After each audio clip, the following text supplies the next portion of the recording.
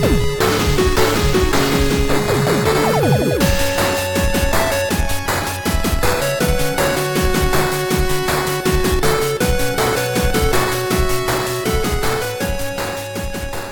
everybody to the Saint Seiya Cosmocast.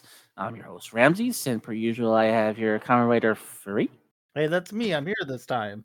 Yay, you're here. We have here Jackie. Hello, everybody. What's cooking? I had to make curry in 30 minutes. And we also got Bankas. Howdy ho. So we have a lot of things we need to go through. Obviously, of course, we're going to talk about the movie because the movie. And it's interesting because hey, the movie just came out. There's still some places that are playing the movie in theaters in the United States still. So I still think this is still relevant to discuss it, especially if you want to go out of your way to watch. So we're gonna have our in-depth spoiler discussion of the movie. So we're gonna just lay it all out. Even though we'll get to it later. We'll get to it later. That we'll get to it when it comes time that we'll discuss a few things. But for the most part, we have our different opinions. We all saw the movie. I saw it earlier than all of us. I saw it, but we all saw it kind of on the week of release. But before that, I want to go through the news because a bit of news just popped that I did not expect to happen, and just some other news that we kind of had on the back burner as well. And then too, we're gonna have a brief discussion about the Ray Mana documentary because I know Kamen Rider Furry is with us and he has thoughts. But also too, I kind of keep it brief because apparently I was looking through how the stuff with the movie is gonna be set up. It's gonna take up the majority of the time, so I think we're just gonna go through it as rapidly as possible. The only reason why I wanted to have you because I know you have a very strong opinion about these things, and you're into a lot of lost media stuff. So I wanted to have you on to discuss that stuff as well. I know, I know you have some strong opinions, but it's just one of the things where it's you're the correct person right here to discuss that kind of thing. And then I have to make an announcement. I don't know if you guys feel comfortable if I make the announcement now, or will we wait till after the or before the end of the show? Go ahead. Yep. It's a new segment. All right. If you guys can give me a few minutes to discuss, just to air it all out. I'm not gonna toss anybody underneath the underneath the bus or anything like that. I just need to get some things off my chest. That's nothing bad either. I did noticing around the time, during April, heading in towards May, my mental health hasn't been the best in the world. I've been depressed, and it's been really hard to do things a lot of times. I had to struggle to do a lot of things concerning this show, concerning Sailor Moon Says, and concerning the Saturday Morning Squadron. So what I want to do is I want to take a break for at least a month. So we're gonna take June off so I can get my bearings back, and do some other things outside of Saint Seiya and Sailor Moon or anything else. Just focus on trying to get myself better, and hopefully by July we'll be reinvigorated to continue going forward. So yeah, we're gonna take a break.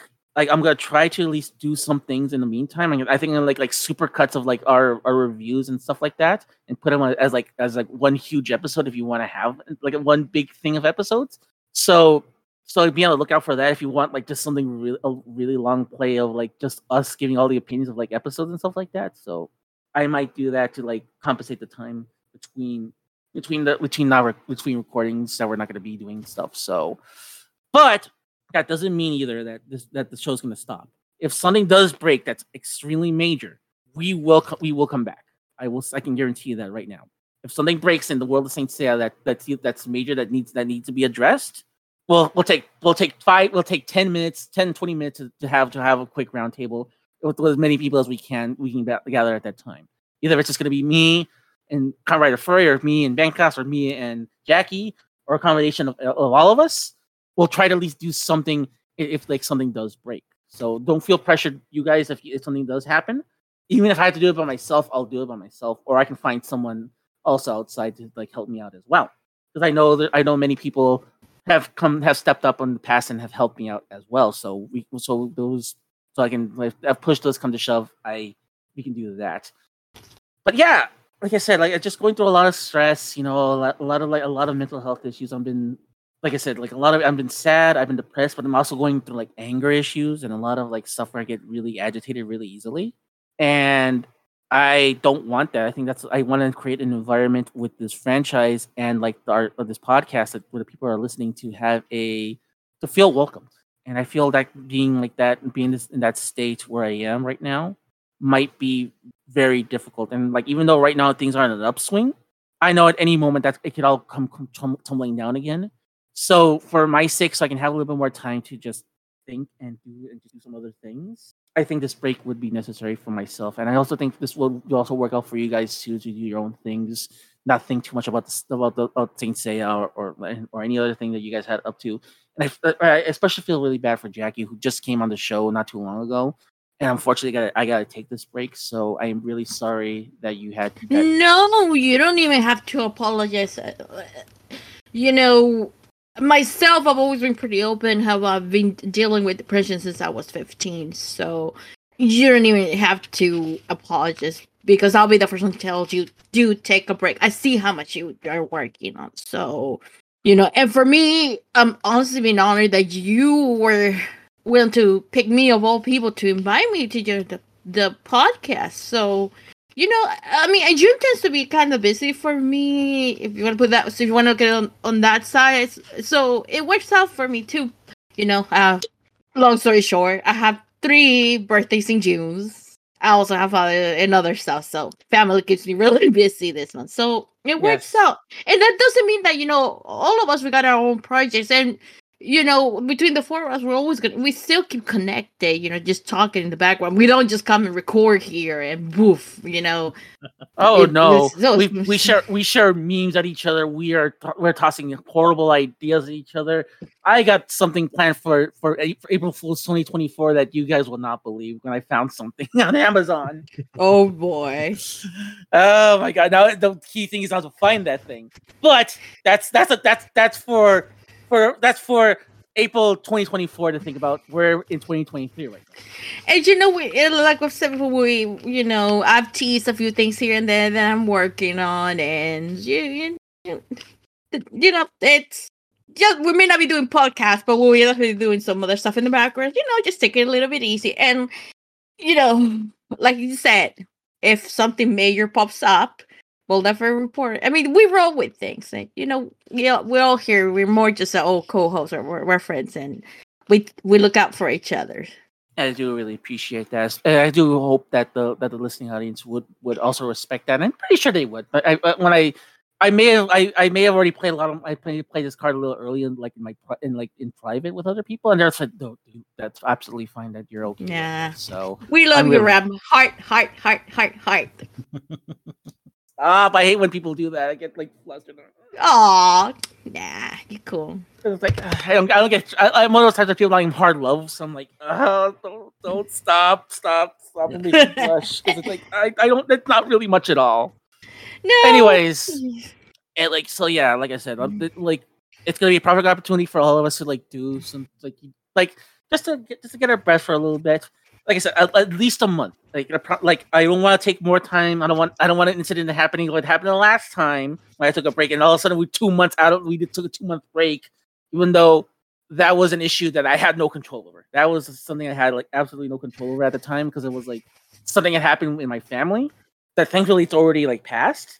But at the moment that I had to like drop everything, it was not the right time. It was like one of the things where it's like I have to take a minute and have to address these issues in the family first. Of course, family comes. But we roll with it. We roll with things, like, that.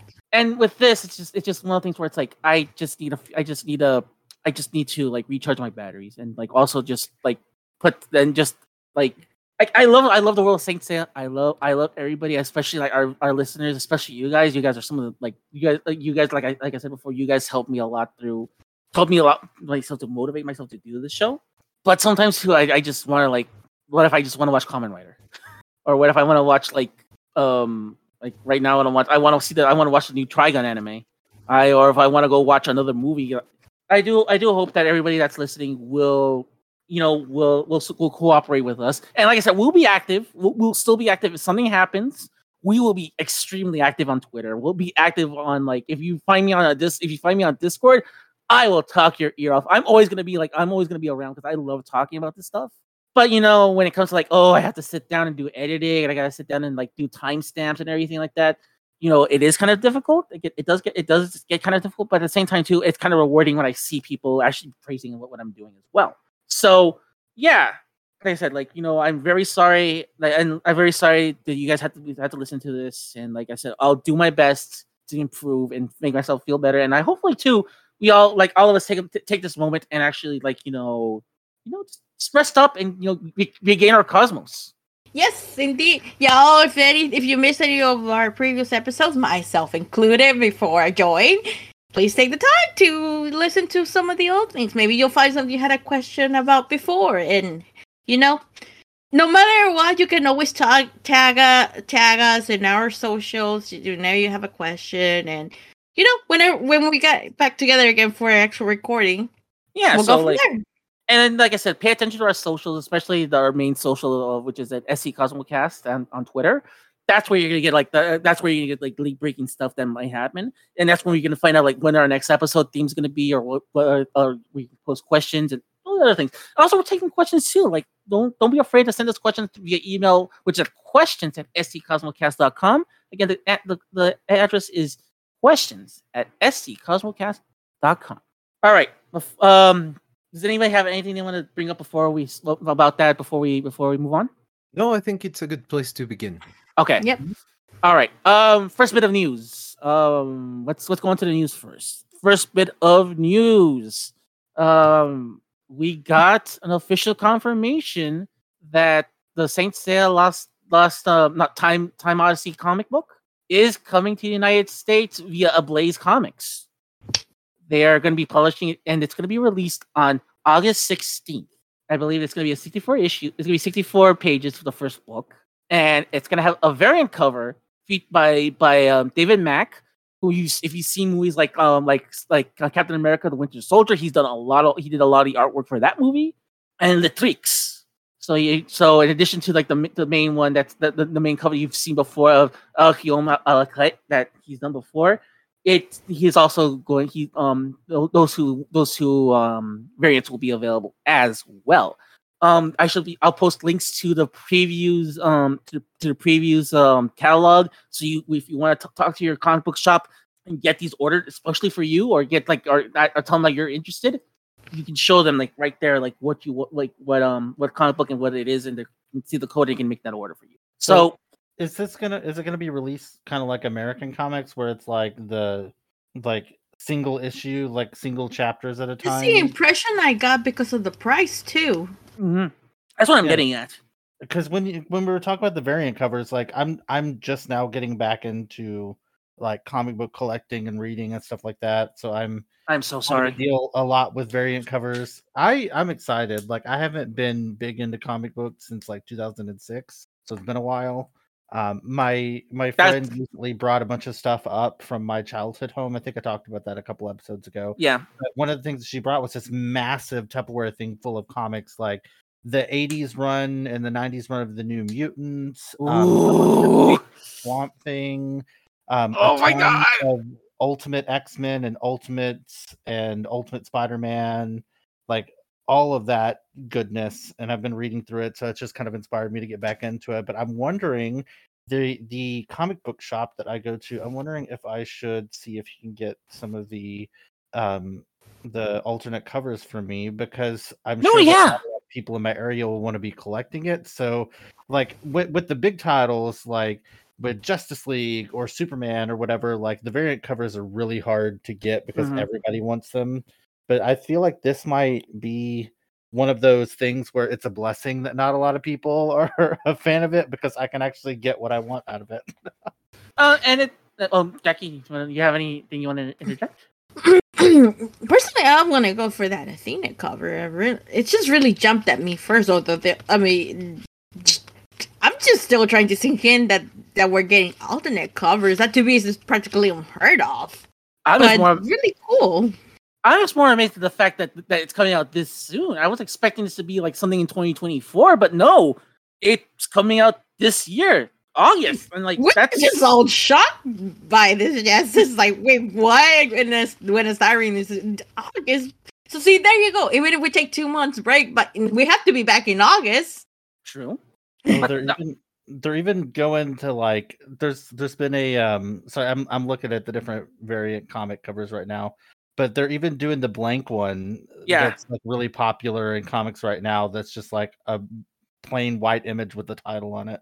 Yeah, it's the one that you would send to like an artist and be like, "Hey, can you draw this custom cover for me?" And they'll say like, "Oh yeah, for $100, I'll draw a specialized cover for you." Yeah, and like, you should go on. I was just gonna say I might be with you and Miko wanted to get the Athena cover because it's very beautiful. I know, and like, also shout outs to David Mack, the actual illustrator for that of that cover. He found out about our posts and he sent us gratitude, and we said, "Hey, thank you so much. Thank you for coming in. Thank you for using your amazing talent in this franchise. We love near and dear, and we consider you a part of the Saint Seiya family, just like all the voice actors, all the people that are working hard behind the scenes, and all the actors who worked on the movie. They're all part of the Saint Seiya family." Mm-hmm. Oh damn! I'm sorry. They're doing black and white ones too, but those are like super. Yeah, they're high ratio ones though, so they're gonna be hard to get. Like they're doing a black and white one for all of them, but the fancy one that looks kind of like fairy illustration, that one's $100. So I probably won't be getting them. I'll probably get all the regular covers though, because this is something you don't ever see. Like there hasn't been, which I know it's not technically a manga because it's drawn by a Frenchman, it's not from Japan, but it's drawn in that style. It's sanctioned by the creator. Like it's seen as like a part of the Saint Seiya universe. So it's been so long since we've got single issue comics of manga. Like it used to be really commonplace. They used to have a bunch of Sailor Moon ones from the mixed comics. Yeah, I got the Sakura. Yeah, I used to collect those too. They brought out Slayers. I have a few, which I know you guys probably don't care, but I'm a massive Slayers fan. I remember those. A bunch of them. I remember those, and actually, but Inchi and a bunch of them. But yeah, they haven't done this in a long time. Viz used to do that a lot. I have a lot of like I used to pick up because like they didn't compile these. So I had to look look through like bins to like look for these, and you can find these pretty cheap. But they used to publish Area 88, and they have not collected it, which is quite unfortunate. I think that's an incredible series, and it just sad. It's like the only way you can pick this up is through like just going through like bins and hoping you can find something. Anyways, Bekas, I know you have your ear more in tune to this. So do you have any thoughts? I'm actually I was taken aback at the fact that I knew of the publication in the US that was announced a while ago by Jerome himself in an interview he did for a YouTube channel, I forgot the name of the channel, pardon me. We've said it in some of the previous episodes, but the thing that kind of took me aback was the fact that they're actually going to do varying covers for it. Which I know that it's not unusual in comic books, in regular, let's call them Western comic book industry practices. Like I don't collect comic books anymore, but I was a huge avid collector of DC Comics for a while when I was younger. So I know that's a regular practice. But to have them make varying covers for this Saint Seiya product took me aback because I did not expect them to do that, particularly because it's not a particularly known franchise in the market. So I was shocked by that, but in a good way. I'm actually very surprised, very happy for it, and I'm trying to figure out how I'm gonna get my hands on those variant comics, those variant covers, because I need them for my collection. That's actually something that I was thinking about. That's in the world of Saint Seiya. Even though there do exist a few, let's call them original covers and variants for certain official products in some countries. I think Italy has done some of that in the past, but usually the norm is we just get what Japan gets, right? Like the covers for the volumes from Japan are the ones that we get here, and that's usually how it goes. So this is going to give the American version a huge value for collectors as well, because people, I'm sure of it, that people from Latin America and from other parts of Europe are probably going to try to get those variants just for the collector's sake, and that gives it a value that I did not expect in the beginning. So I'm very, very happy about this, because not only are we actually getting a new spin-off in an official capacity in English, but now it has this added value that I think makes it look in a very good light. And the art itself, it's very, very good. It's something that you don't really see too much for this franchise, but I think they makes it even more unique in that regard. I'm very happy for this news. Yeah, and like I was expecting. When you mentioned the news, I believe like 2-3 episodes ago. I was expecting that to like drop in 2024, like I said. But for the turnaround to be for like in 4 months, that's incredible. That's I think the best part, in my opinion, that they're doing it this quick.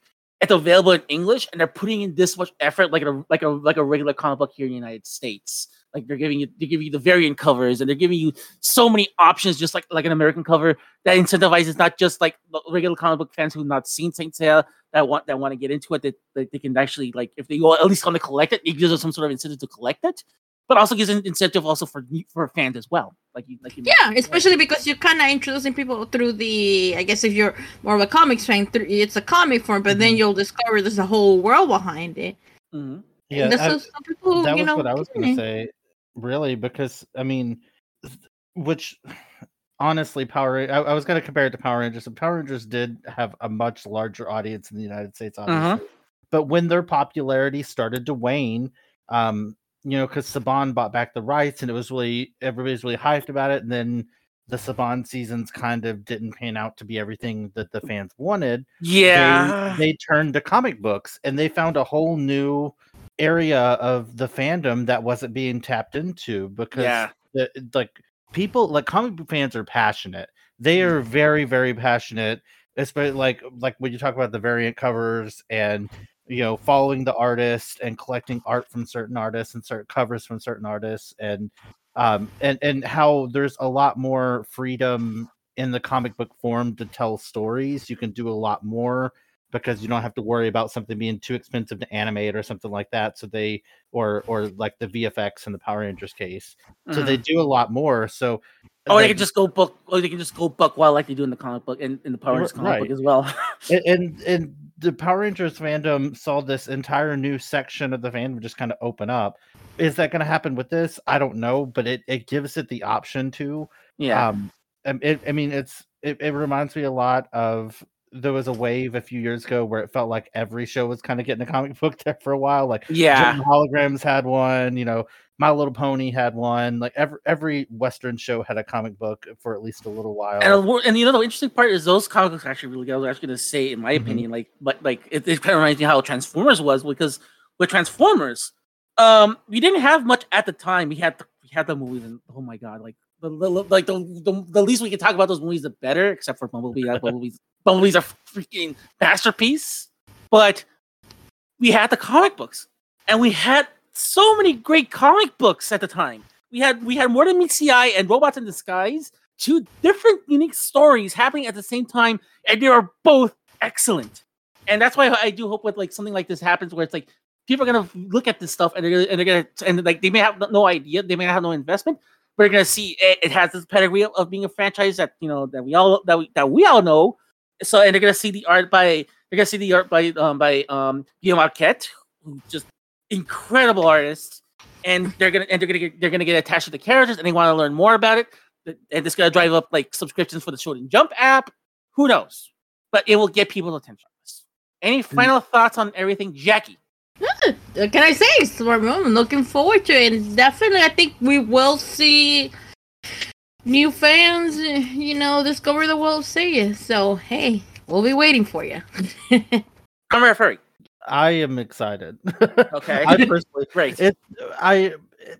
Not to jump too far ahead, but it's the Saint Seiya community, if you want to call it that, lately has made it hard to be excited about some stuff. At least in the English speaking realm, it's made it hard to be excited. But this does lift those kind of more drab spirits a little bit, that they're not giving up just because of the current state of things. Like Saint Seiya is going to continue. They're going to continue to sprinkle it in here and there for the English speaking audiences, and they're not abandoning us. So that's a positive sign. That's right. Beckos, any final thoughts? I have read Time Odyssey. I'm very excited for you guys to be able to read it. Without going into spoilers, I think the best compliment that I can say without ruining anything is that because Jerome got famous for doing for imitating the Araki style illustrations, even though this comic book obviously has some of that, but it's mostly his own work, his own essence, but it captures that magic of, let's call it, the anime fluidity. And I think that once you read it, you'll be able to understand what I mean by that. So I'm very excited for the US market to get this. As Kamen Rider was saying, sometimes it can be difficult to see like positive sides when some things are overshadowing it. But like it's with everything, right? If you step on one stone when it's in the front of you, all you got to do is get back up and go forward. And I think this is a perfect opportunity for just that. Like, it'll be worth it. It's a great spinoff, and it's very promising so far. So I can wait for the US market to be receiving this. Yeah. I'm excited, like I said, but so like be on the lookout on our Twitter. We'll post more information when it comes out. And like I said, I'll see what I can do on my end to do things with this particular release. So yeah, like like I said, I'm just excited. I'm excited for any new things coming to the United States. I'm really hoping. I'm really happy that you three really like what's going on, and yeah. But yeah, so let's move on. What you guys want to discuss first? Lost Media, or you want to discuss the movie? I think we should do Lost Media, just because we already plan to go through it fairly fast. Well, no. I mean, this is something else in addition to that. Okay. So, another lost episode of Knights of the Zodiac. The Deke Dub got found. Yay! Yay? Question mark. Yay! We found, because like last time we had this wild goose chase. Episode 31 was found. I believe episode 30 is unaccounted for just yet. So episodes 1 through 28 are there. 29 is still lost. 30 is lost. 31 is just got found not too long ago, and now we have episode 32. And it had an interesting thing that we got linked to by the person who found it, by the Blue Baron. There's a scene involving Esmeralda where instead she's she's not dead. Yeah, she didn't die in the dub. I completely forgot she did not die in the dub. And she's in the jail. Yeah, she just went to prison. It's like, yeah. They sent a child to prison. It's that is what it is. Oh boy. So that's why Socrates was running away. Oh, yeah. I'm pretty sure it's like, oh shit, they found out. Well, I mean, maybe she was just like a war criminal, and they just didn't have time to get into it, and she deserved to be in prison. Oh no! They just didn't have enough time to give us the explanation, which puts her death in the original in a whole different context too. Oh, stop! She was the girl from Orphan. She was actually like 40 years old.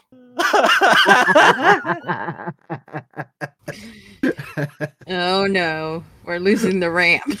Jackie, before Kamen Rider just makes me break out, and like before I break out in complete utter laughter. Jackie, bring it back. What are your thoughts? Have you seen it or not? No, I didn't even know about this till a few minutes ago. Like, that's probably gonna be my homework during the break, to go watch the Dick Dub. Don't do that to yourself. No, you deserve better. I like Deke, and I thought they did a bad job on this. Like, I'm a fan of most of their. We host a show about this. We can attest to this. Like, I legitimately like most of Deke's library because it's just so campy and stupid. But this is bad. Like, it's like they weren't trying. Yeah, that's actually the best way to describe it. It's like when you put when Sailor Moon has like some effort. This is like no effort. Mancast, do you have any thoughts?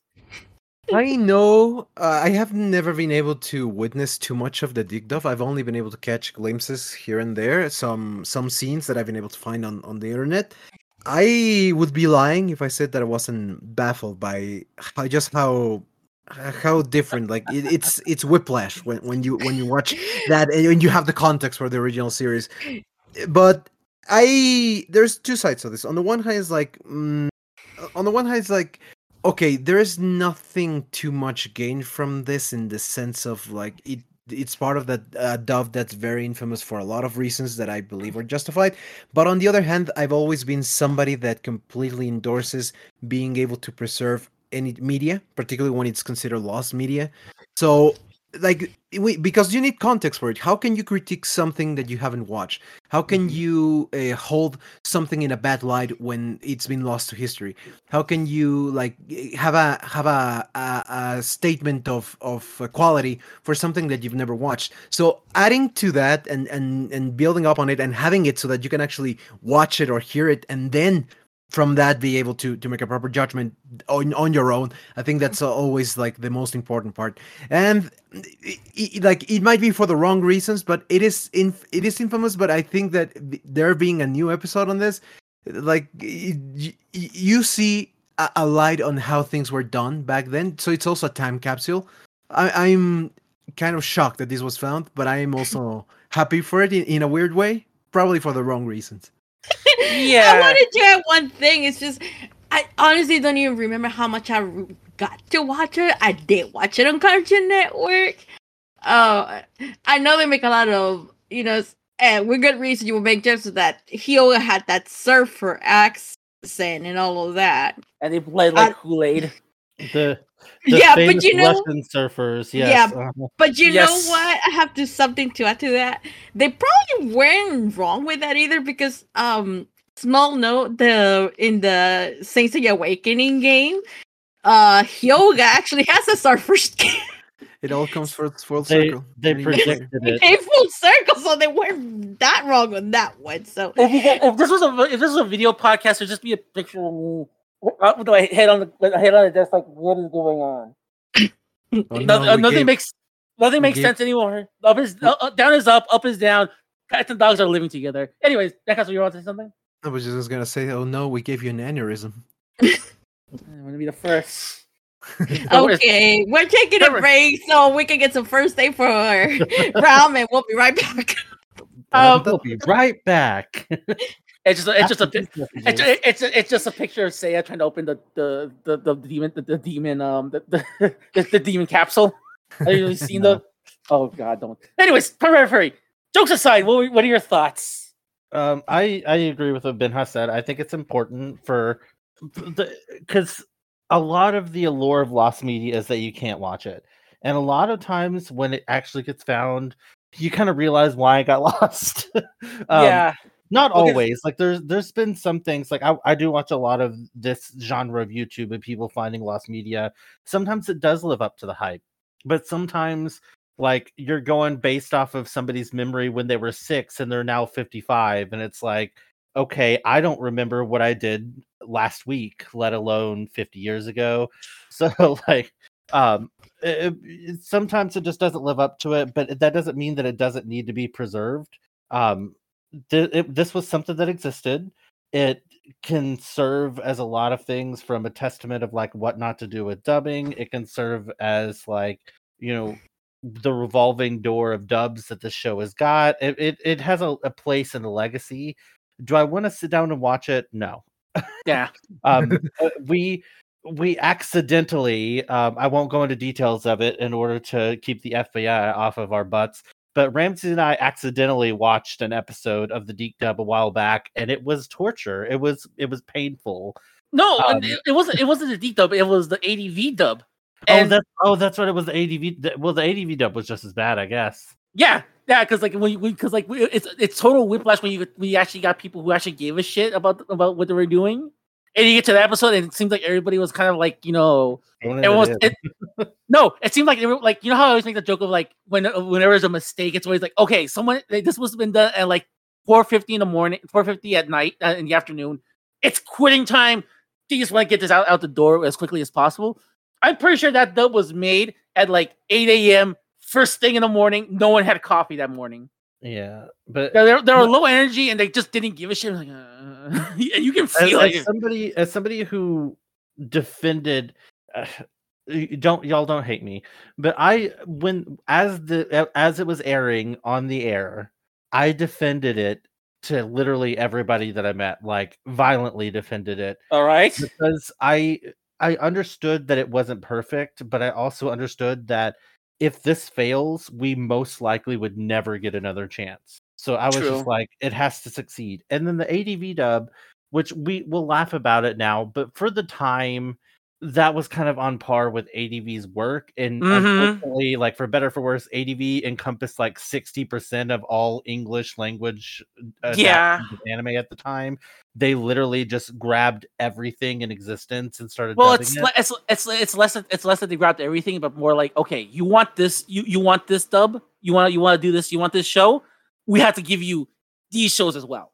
So I'm pretty sure it was a package deal where it's like, okay, you want I don't know what series they got from Toei that made them do this, but I'm pretty sure they're like, look, if you're gonna dub this show, please take Saint Seiya with you. I'm begging you. Look, my boss is gonna like kill me if you don't. It's like someone trying to sell you trying to sell you a Pinto, and they're like on the ground underneath, like, look, man, look, like it's the last day of the month, and this used car dealer is like, it has to make this sale. If not, like, he's not gonna get paid. I'm pretty sure that's what ended up happening. I'm absolutely certain, because like, why else would they oversaturate the market with so much stuff? And that's because they must have gotten this as a package deal. Well, also, but because I don't know enough about the industry to know if that's true or not. But I do know that there was a boom in the early 2000s where if it was anime, it didn't matter what it was, it would sell.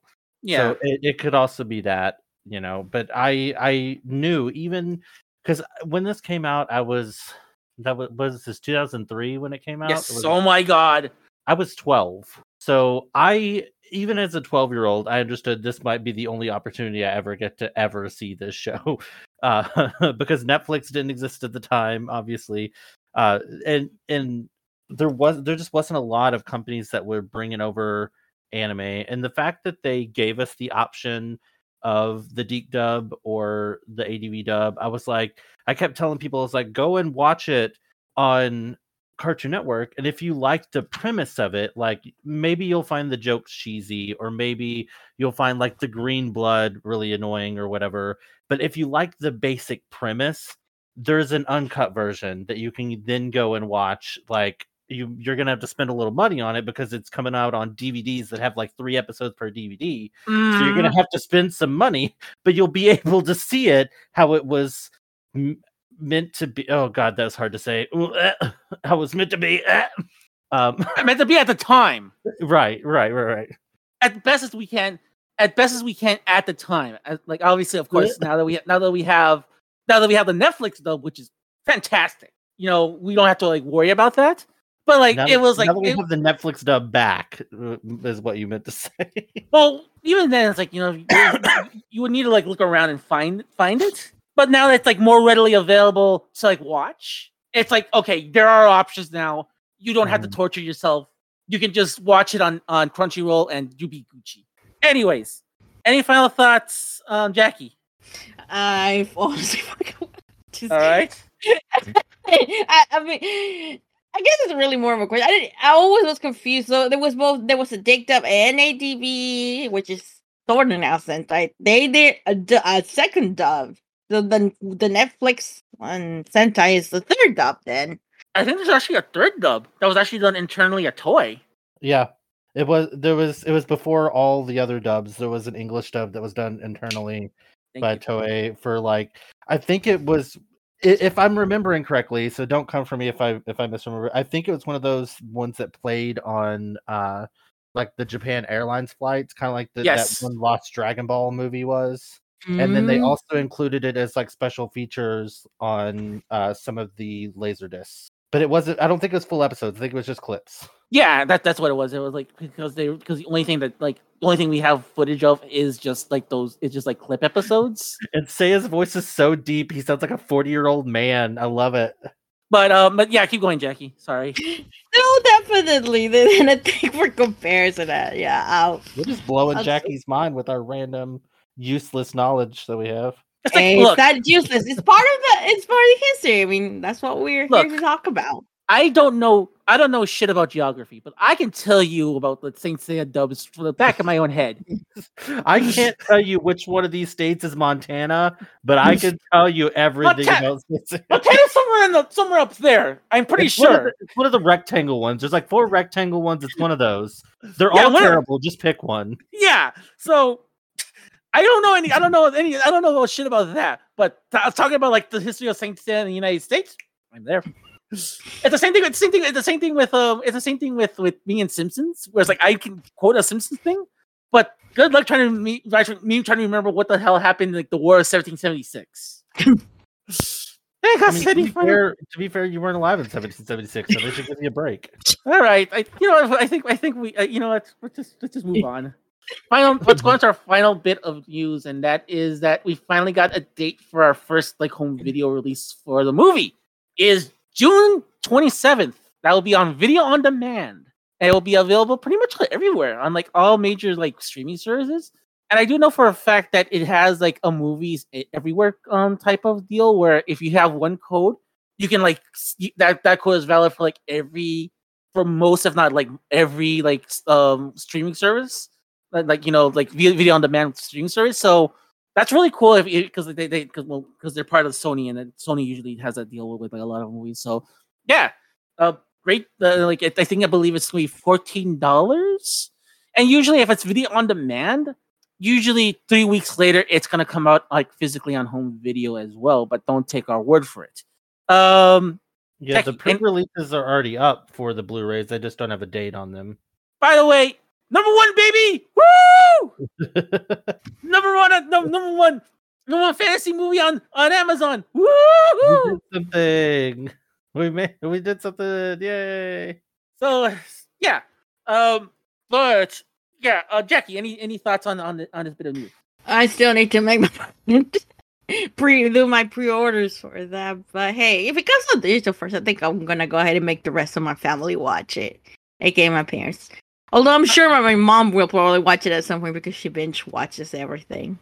Yeah, that's another thing I'm wondering about. Like if they're gonna have like a streaming deal down the road as well, or they already got one already set up as well for like when it comes out either before it or afterwards. It's gonna be like on like Netflix or Hulu, something like that. Bekas, any thoughts? I'm glad that it's gonna get a physical release. I would actually encourage people that have the interest in getting it to.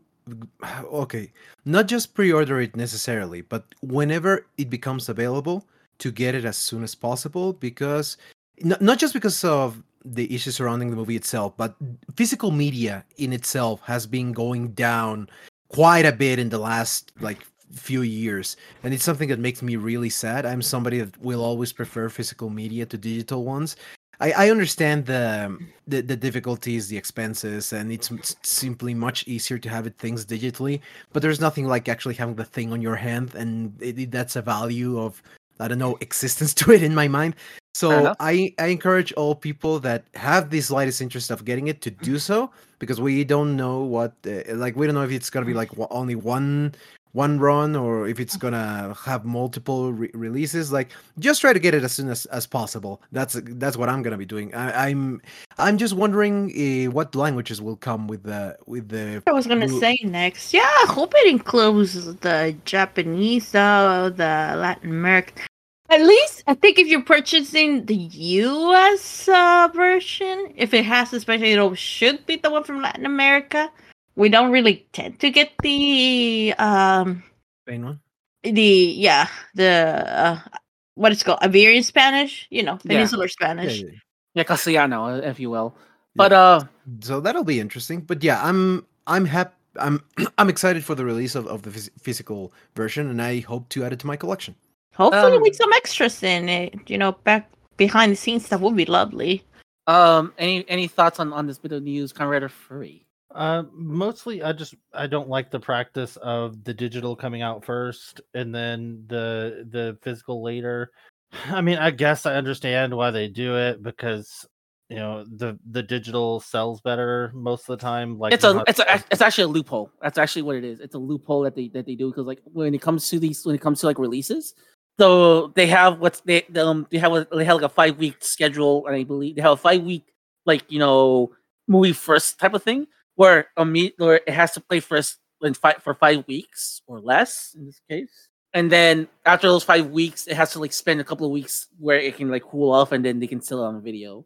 So that's all. I mean, it annoys me mostly because if I of course wanted digitally, but I know that I'm already going to be buying the physical, and the physical comes with the digital copy. So I don't want to buy the movie twice. Like I know that might be shocking, like as much as we say support, but I really can't afford to buy the movie twice, like financially. Fair enough. And so I'm going to buy one or the other. So I'm gonna have to wait some extra weeks, and that could be like crucial time to where they like maybe by the time the physical comes out, they're not really paying attention to the sales anymore, because then the quote like newness for it being on like and to be able to watch at home is going to be over with. Kind of like how they only pay attention to like streaming stuff for like the first couple weeks, the streaming numbers. So I don't know if like maybe they will pay attention to it, but I just feel like I'm not going to be helping out as much as I would like to. You know what I mean? You don't have to feel, something that you have to help. Of course, you want to try to support the franchise as much as you can within your means. But try to look at it this way.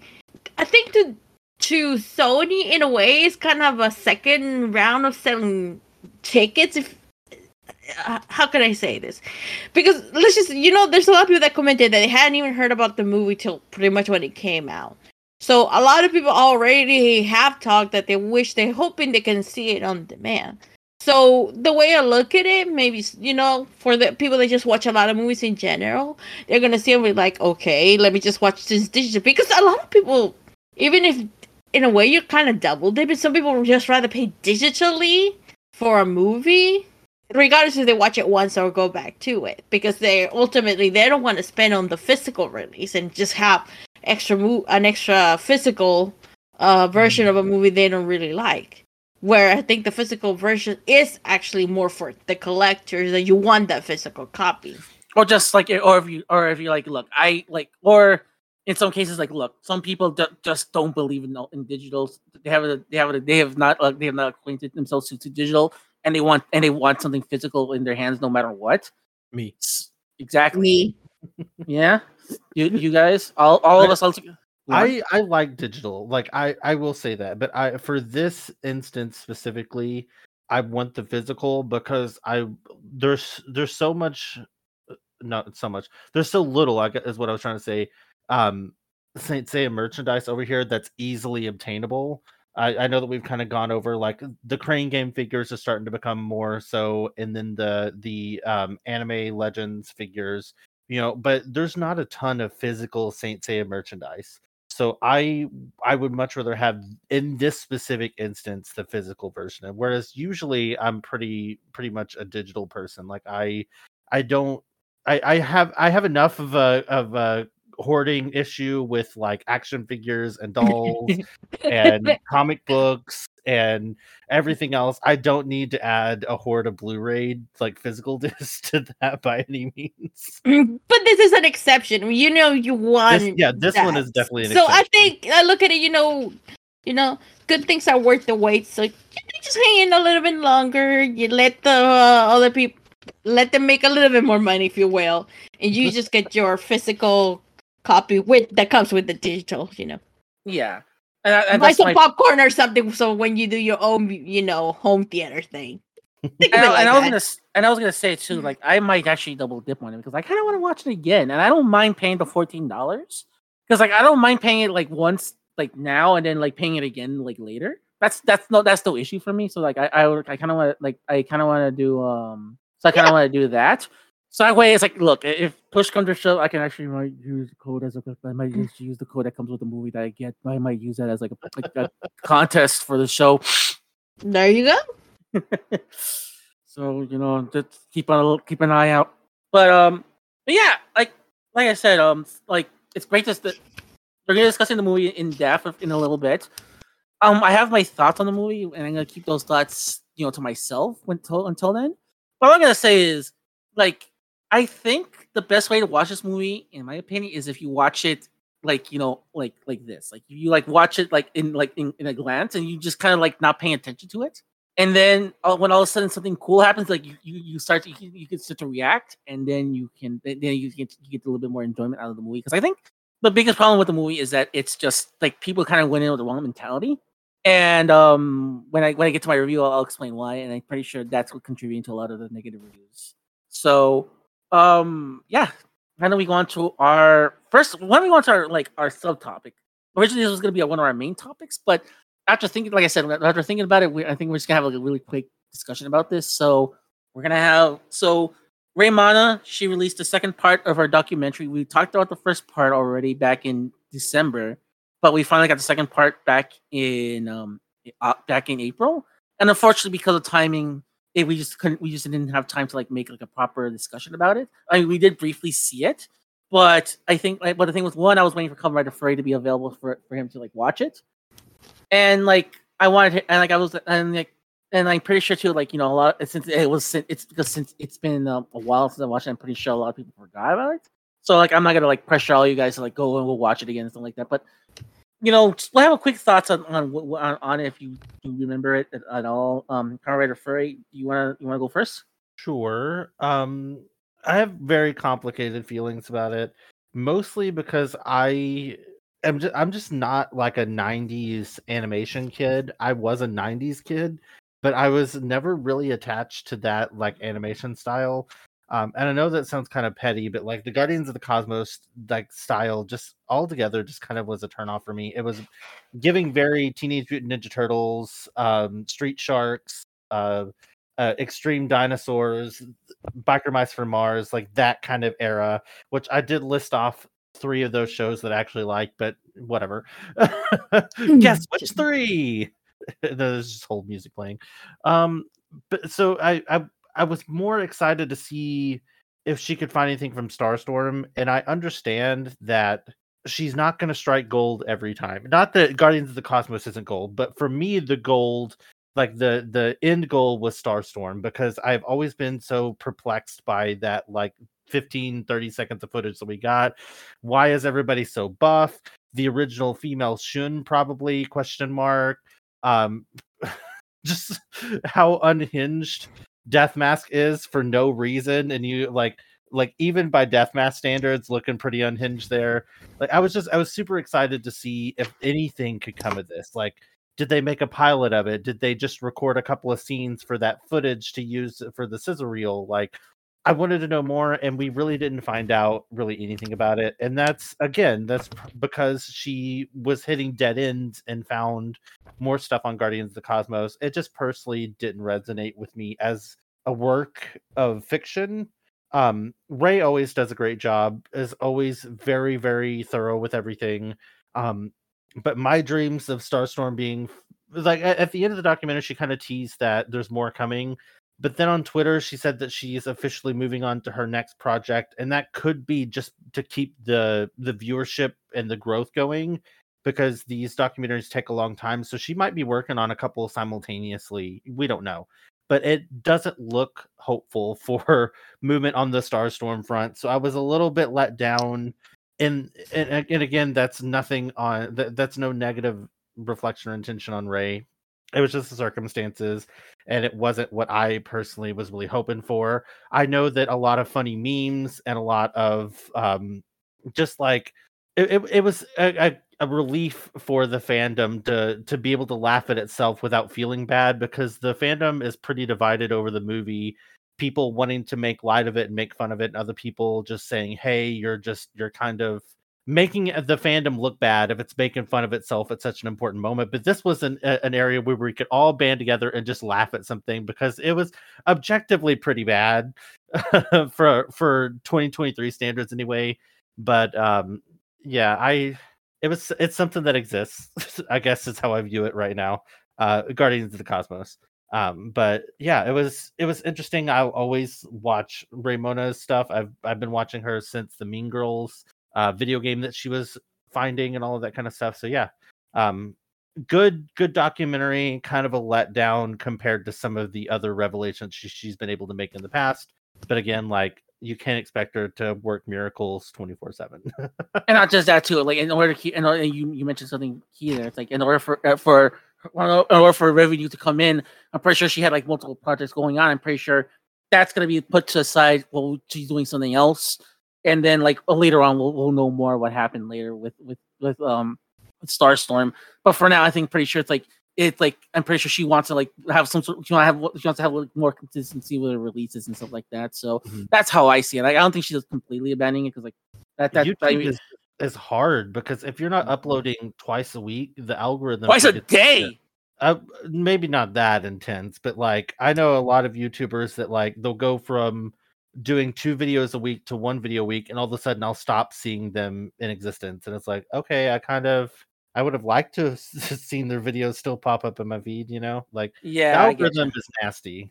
Yeah, that's why I keep telling you guys, please like, subscribe, do whatever you can to get us out of it, because it's like I can only do so much. I can't publish 5 episodes. I can't publish 5 episodes a day. Please help me. You could if you tried harder.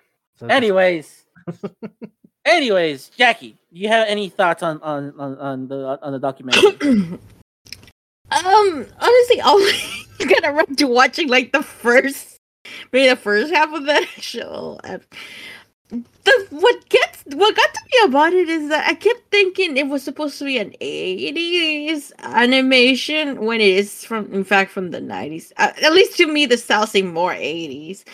That being said, the best you can make out of it is the memes, because really, it is just horrible. And, I mean, there's a lot of things that have been said about, English media projects. When it deserves to be called horror, it does. So I will say things like the movie does not deserve to be called horrible. This definitely does. There was even some lines in there I personally found that especially by today's standards, because back then I think, I was like 10 years old.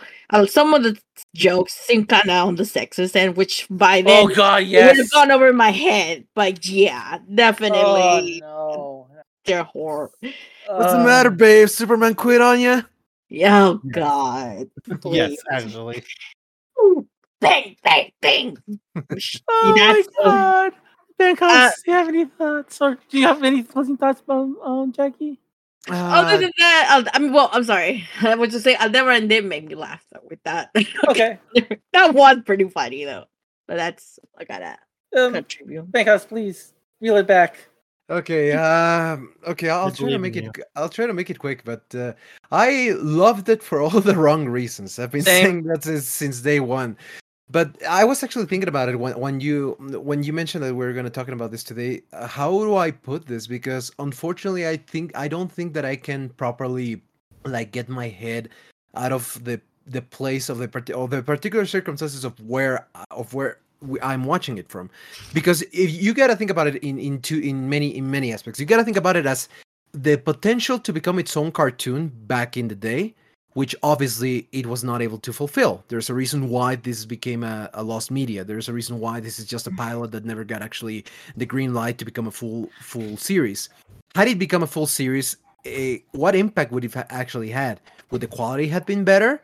Would the quality have been more or less the same that we saw in the first episode and never improve, and therefore hinder it? Because as you're saying, like, it looks like something out of the 80s, but it came out, well, it would have come out in the beginning of the 90s, so the audiences can be brutal. Like, I absolutely despise the term as what's this term, the one that they use to refer to media that's old, like it's antiquated. No, the other one, the one that they try to use when they want to say the truth is washed out, like it's oh god. Well, the point is, like, people like say like, "Oh, it looks old," and they don't give it a chance just because of that, without actually trying to look into the thing itself. But at the same time, like, looking into the thing itself, I find it incredibly amusing because of of the context that I know of, and I can make fun of that, and I can appreciate like the stupidity of how they put those characters into this context, and I like that. But it wouldn't have like from what I've seen and from what I've talked with many people, it probably wouldn't have gotten pretty far had it been actually made done. So it's one of those things where it's difficult to like separate yourself from the thing. I think that there's a reason. Like if you want to look at it as a matter of fact, is the fact is that this project did not see the green light, and there were many factors for that, and it's probably and it's probably for the best. But at the same time, I love discovering the fact that this series that I love so much still has new things to offer, and not only that, audio-visual media as well. That's just lost to time and that just got discovered. And I can't help but say, God, would I loved this thing to have gotten at least one season so that I could have seen what other stupid things they could have done with these characters. That's all I can say on it. I mean, if you want to look at it, yeah, theoretically, we could have been looking at a whole different history of how Saint Seiya developed in the U.S. Because it does fall back into how, why do they keep trying to bring it over here? But it's like, how many times has it taken for it to get it right? And a better question is like, how many times have they tried, and how many other times have they tried and we don't even know about? That's true. Because like I said, we only know about this and Starstorm. God knows how many other attempts they tried over the years. I'm pretty sure they must have tried something in the 80s, or who knows? We wouldn't know. But yeah, I'm with Bencast. I like this for all the wrong reasons because I love super cartoons like that. That's my bread and butter. You're gonna hear me. This is gonna be the Ramsey's bread and butter hour because like there's a lot of things that's like up my alley, and this is like absolutely up my alley because it's like it's stupid. It's stupid enough where I can enjoy it. And I'm pretty sure stupid Ram, because if it was 1992 when it was supposed to be released, I would have been 9 years old. And around that time, I was trying to remember like what was hot in '92. And I remember I was still into Ninja Turtles at the time. Ninja Turtles was still going. They hadn't completely shat the bed. They hadn't shat the bed just yet. But they were starting. The returns were starting to wane. I believe Power Rangers would have been released about a year later. Mm-hmm. And that would have completely then like fuck this, fuck Power Rangers, fuck Ninja Turtles. Power Rangers is a new thing, but I think I would have been still watching it, and for me, what it would have been interesting, and like I would have not seen Saint Seiya till like '94, so this would have been something. It would have been the universe if I've seen it like this, where if this did have like if they had one season, and then all of a sudden I see this other cartoon with similar looking characters. I wouldn't know what to do. I would absolutely know. I would have an existential crisis at that moment as an 11-year-old watching it, because I was like, I know these characters. Why is this character named Seiya? That guy's named Jake. Why are they calling him Seiya? Hold on. And like I said, I would have been in this weird position where like I wouldn't know what to do with myself, and everything I knew would have been a lie. So Going into this, it would have been this weird anomaly because I watched American television more than I watched Mexican television, so that my experience would have been very different. And like I said, like you all like you keep on mentioning, like God knows what would have been like the how you're gonna have to find a way to talk to the alternate universe Ram. I'm pretty sure that I'm gonna punch that alternate universe Ramses because I'm pretty sure that alternate universe Ramses must have done some horrible things. So I was like, you asshole. Also, give me those Starstorm toys. I'm gonna sell them. I'm gonna sell them on eBay. But I mean, it's like I said, like right now, like it's like it's the only thing we had. And I remember the point I was supposed to get at now. I remember now. The point I was gonna get at is the reason why it looks so antiquated is like it took them that long to make that to make shows like that. I'm pretty sure this was I'm pretty sure they found it I'm pretty sure it's labeled 92. My first show was like 91 and 90 when that kind of stuff was still kind of in vogue, maybe, sort of, kind of. Like it was starting like Ninja Turtles. That's when like the apex of Ninja Turtles was starting to happen in like the 90s, like 1990, 1991. And yeah, it's made by the same people. And Raymond brought up a good point. It's like this looked exactly like one of their other shows they made, which is a Speed Racer like continuation they made in that same style. It's so mind-blowing. I remember watching that show when I was a kid. I was like, was that a fever dream I watched when I was a kid? No, it really happened. And like I said, and it looked exactly like that. And I was like, and if anything, we would have seen one season of that show, and I'm pretty sure that because how the revolving door of how things are at that time. Because if they're having Bandai fronted and outlet stuff, I'm pretty sure it's like they had like one season, release few of the toys. It's gonna get forgotten because their new cash cow is Power Rangers. So then that's how they got. And then it's like perfect Power Rangers. There's a success story right there. Yada yada yada.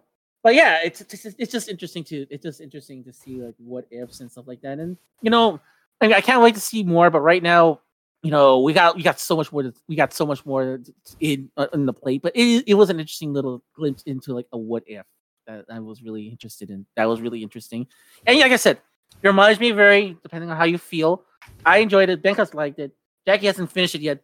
I'm very afraid has very strong opinions. But hey. That's what makes us all unique, and we'll kind of like go from there. All right, then, guys, we have to talk about the movie. Yay! Do you want to take this? Do you want to do this how we usually do our reviews? Like, where you want Benkas to just give us a quick overview, and then we go from there. The quick overview is the first episode of Saint Seiya, and there you go. That's the overview. 6 out of 10. My review. But I'm not wrong. It's like I actually had a friend. Shout out to Rika. She was asking me. She's like, I've never watched the anime or read the manga, but I kind of want to check this out. Is it beginner friendly? And I was like, if you really feel like you need to watch the source material, you only have to watch the first episode because it doesn't go much further beyond that. It stays very much within the origins of Seiya getting the Pegasus cloth. And I mean, it definitely diverts out and does its own thing and adds a lot to it. But as far as where the plot goes, this really only covers the very, not even all of the first episode of Saint Seiya. So it's I mean, that's it. Seiya gets the Pegasus cloth. That's the plot.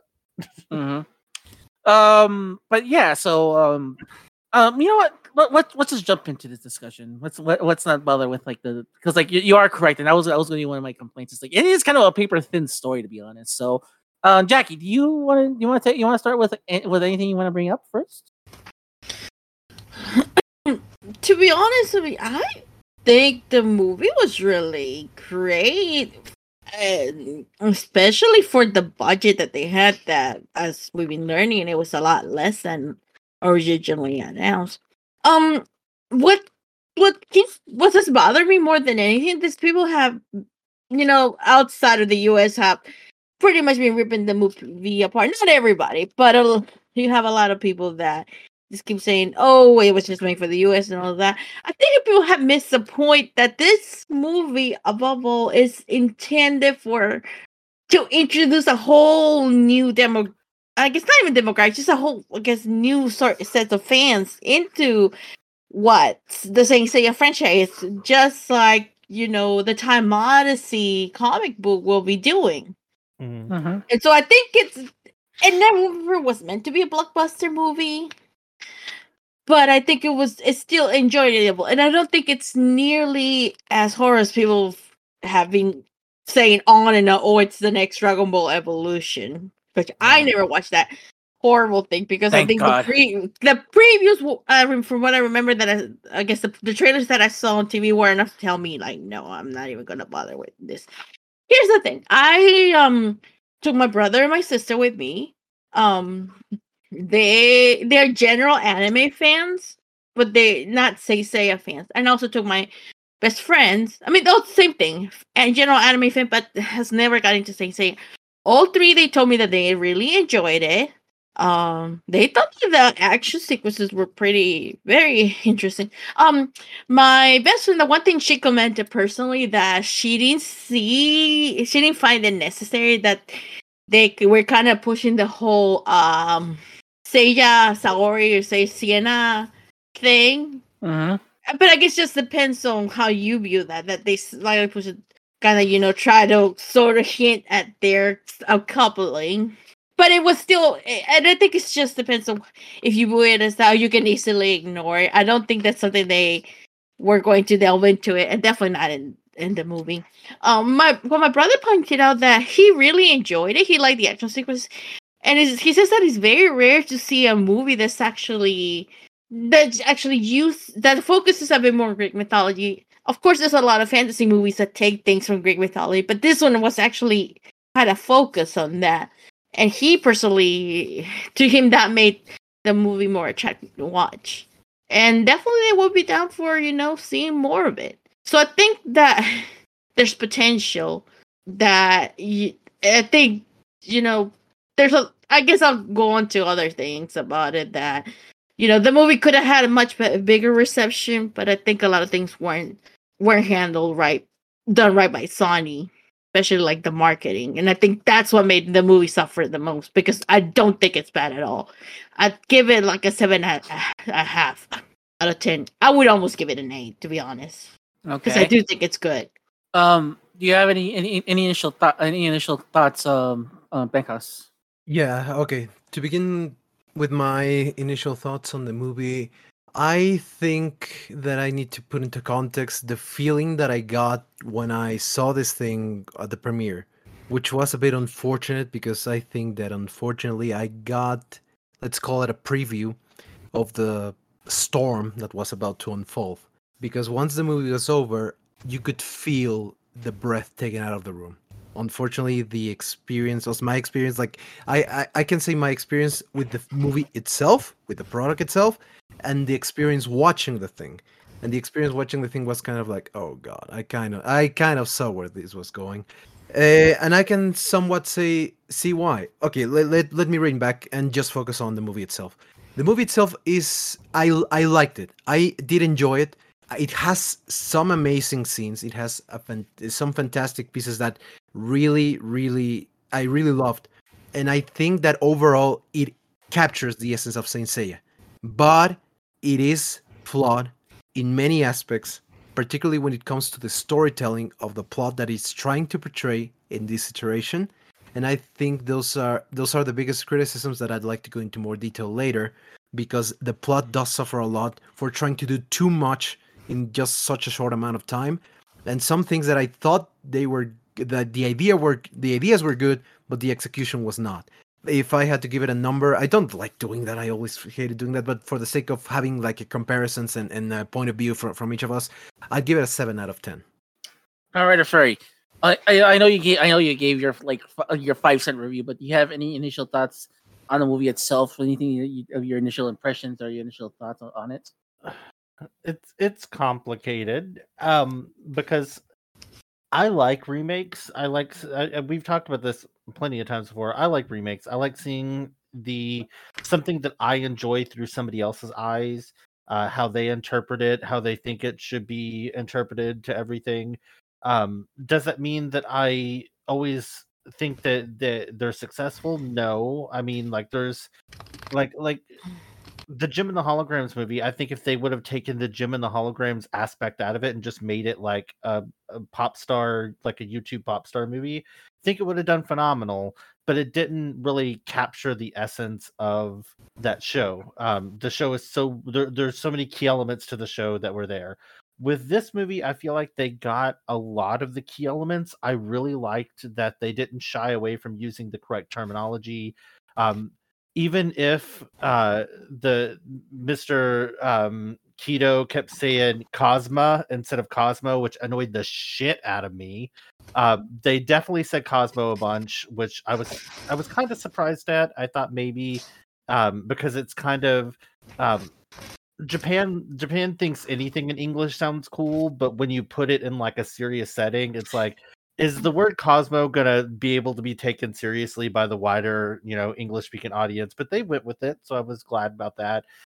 They did use some of the dub names from the Netflix show, which we already knew and expected. I did a double take when they said Patricia because I had forgotten that that his sister's name went from Seika to Patricia. But yeah, overall, I left the at the very, very end, I was disappointed, but we can get to that in a little bit. But the overall experience for me was very positive. I actually went with one of our viewers who I've became friends with, Griffey, who is your friend, Miko. And I know, sorry, I keep going back between calling you Jackie and Miko. I just read. No worries. It's the same. Sometimes I like an alternate calligraphy, and yeah, that is her name. But for me, whatever happens, whatever happens with the movies commercially and whatnot. For one, I am really happy that you guys got to meet because I mean, we live in the same city, so it makes sense. Yeah, but that is big when you get to meet a online friend and become real life friends. So, and even just having another person to like in person talk to about Saint Seiya, like I really don't have anybody like in my personal life like that I interact with face to face that I talk to, let alone Saint Seiya, but really anime in general about, because it's just not like a lot of my friends just aren't super into it.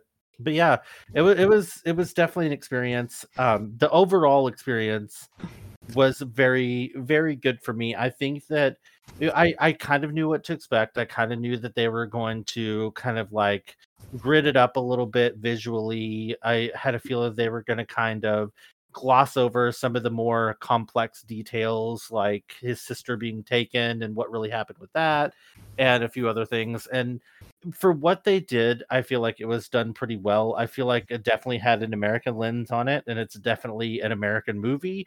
It feels like a lot of other similar action genre movies in that respect, but I don't think it deserves a lot of the hate that it's gotten. I think that people, and this is just my opinion, but I think that people, it harkens back in my mind to Sailor Moon Crystal. People said for years they wanted a panel by panel adaptation of Sailor Moon, that it would be so much better if they cut all of the filler out, all of the episodes where there's no plot progression, all of that stuff is just gone, and they just adapt the manga. And they did that, and everyone hated it because manga and animation are two different mediums. And I think that animation and live action are two different mediums. In film and television are two different mediums. There's the way you tell the story has to be different. The cultures that they were grown in organically are very different. It wasn't going to be a frame for frame recreation of the anime or the manga. Like that just wasn't going to happen ever under any circumstance. So when you kind of divorce that thought from your brain and view it as more of a like, let's see what they were able to do with this story that we're already familiar with and what they can still surprise me with, and they managed to do that. So I don't think that it was a bad film at all. I would say probably 8 as well out of 10. I actually want to add a little bit on what you were just saying about using the Sailor Moon example, because I've noticed something and I was thinking about it. Somebody else told me this. Actually, they kind of made me wonder on that. But have you noticed how? Because let's think about it. This is, in the end, this is an adaptation of a particular source material.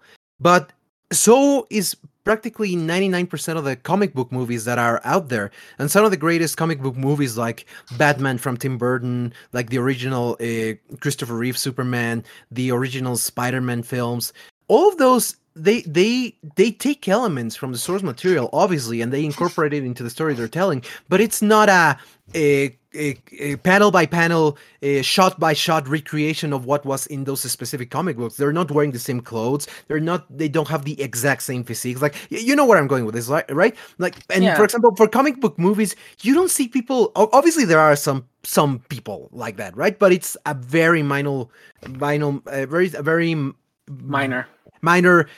number of people that go there, and usually nobody really pays them attention. But what is specifically about live action from Japanese properties, and I say Japanese properties because this could be either video games, manga, or anime.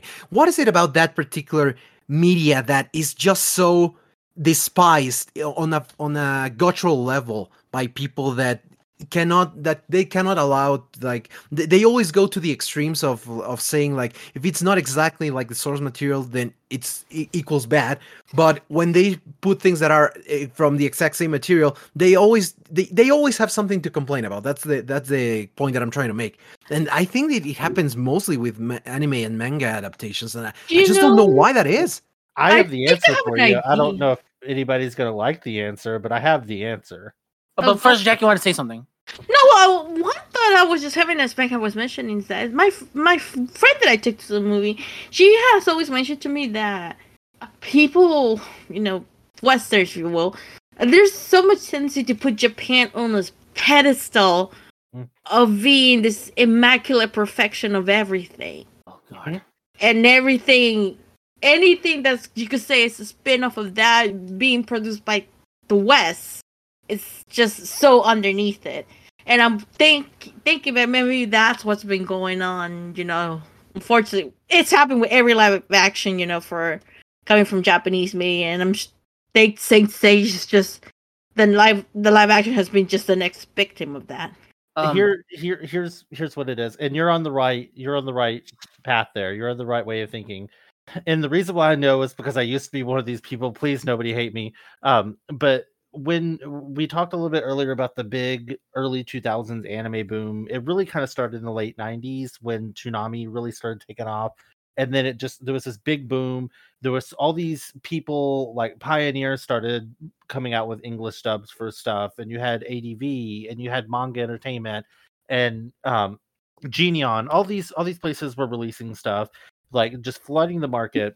And people people got really diehard fans of some of these shows, and because it was so different than what we were having at the time, I can't remember if it was on this podcast or it was on Sailor Moon Says, where we kind of talked about how a lot of cartoons or animation at the time, except for like Pixar and stuff like that, were telling stories that were more sitcom style, where everything would reset at the end of the episode and go back to normal. And most anime was serialized, where there would be a cliffhanger or there would be some big plot revelation that happened that carried over to the next episode. It wasn't like a complete reset back to square one with every episode. And that had definitely been done in other places before, but as far as like media targeted towards kids and teens, it really wasn't a thing in the United States at the time. And so that kind of led to a lot of anime fans having this like conflation that Japan, like you were saying, Jackie, a lot of anime fans think that Japan is like infallible and this like everything they do is amazing. Even their flops are better than anything America could come up with in its wildest dreams, which isn't fair or true by any means. Like Japan has some real crap animes, and the US has some really, really amazing television shows that are like of the same caliber, especially nowadays. But because of that mentality, it's just like anytime, I mean, if you think back, if I don't know if you were in the fandom at the time, but if you think back to like 2008-ish, where if you were either a dub person or a sub person, and if you were a dub person, you hated every sub person. If you were a sub person, you hated every dub person. Those aren't the rules. That's just how life was at the time. And it's very that. It's very, anytime America tries to make even the smallest change. Yeah, anytime America tries to make the slightest change to anything Japanese, it's seen as like the end of the world or any like. But the problem is that people don't have a good understanding of how languages work, and you can't directly translate a lot of stuff. Like translation is an art form; it's not a science. But I'm getting a little sidetracked. But basically, what it boils down to is a lot of anime fans, a lot of people that are into this, think that American creatives are completely inept. And to be fair, that's what we got for most of the 90s and 2000, like like up to 2010, 2015-ish, was just them not putting a lot of effort, them editing a lot of this anime, them kind of ripping out the cultural relevance of a lot of these shows. So anime fans have a reason to feel this way, but the thing is that it's not necessarily like that anymore. But the feeling is still there. So anytime you get an anime movie adaptation, people are instantly going to think it's trash, even before they see a poster. They're just going to assume that it's going to be hot garbage. And there haven't been a lot of good anime adaptations because, again, a lot of anime is cultural. Like a lot of what's in there is cultural, and I feel like a lot of creators don't get that. But the people behind this movie did get it. And I feel like they still included a lot of stuff to try and make it successful to non-anime fans, but they didn't completely forget about the anime and manga fans in this. And I feel like people need to realize that there's got to be a balance. If they just made a completely like a movie to cater completely to anime fans and do it completely, it would have flopped 100 times harder than it did, because most moviegoers in the United States aren't accustomed to that. They're not accustomed to that kind of humor that comes along with that. They're not accustomed to the kind of storytelling, or all of that kind of stuff. But I feel like they tried to balance between what the fans wanted and what Hollywood would enjoy. Was it successful? Not 100%, but there's no way to be 100% successful when you're trying to appease two polar opposites groups, So it landed somewhere in the middle. It landed in the middle much more successfully than a lot of other adaptations. People like to say that Dragon Ball Evolution was the worst. I personally think that Death Note is the worst anime adaptation. Oh, that's right.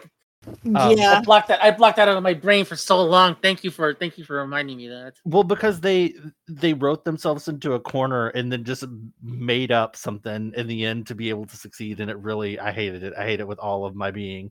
Anyways, but yeah, they landed somewhere in the middle of trying to appease everybody. But I think that anime fans sometimes just need to lighten up a little bit. Just because it's not Japanese doesn't mean that it's trash. And in the year of our Lord 2023, I still know people who feel that way, even though they don't speak the Japanese language and all they know is how to say baka, and that's about it. But they still think that if it's not Japanese, it's trash. They listen to J-pop and don't know what the songs are about. And we all know those people, but just stop it. just don't do that. Yeah, and sorry that I brought that a topic, but I think that it is important for this particular discussion for the following. And first of all, let me be perfectly clear about something, and to all the listeners and to everybody here. One thing is to be able to criticize something, but having arguments and having like a certain foundation to what you're criticizing, and there may be valid or they may be good points to what everybody is seeing on this project, and it's perfectly valid to like, dislike, and to be critical of aspects that you think were not that did not fulfill a particular standard when it comes to any type of product. This movie is not excluded by any means.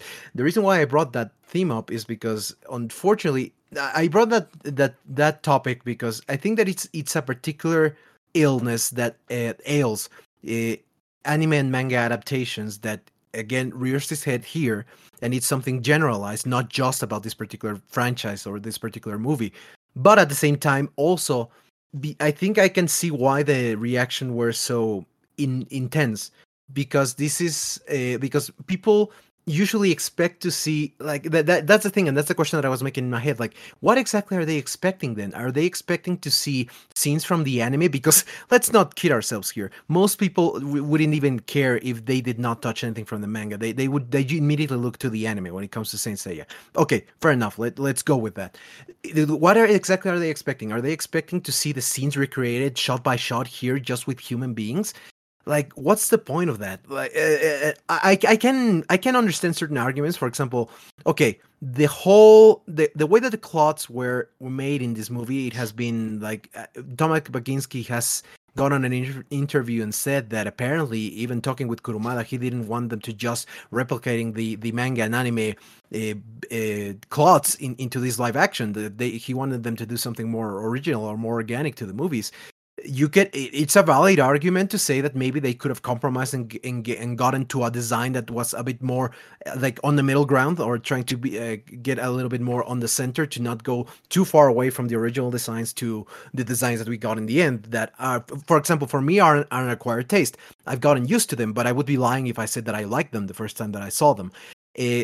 But the whole point that I'm trying to make here is, please, like, it's okay to be critical of the thing, but do try to, in the first place, be civilized, and in the second place, try to present your arguments in a way that makes sense to why you're criticizing those aspects, so that we can move on. Criticism, as close as we can get to it. Mm-hmm.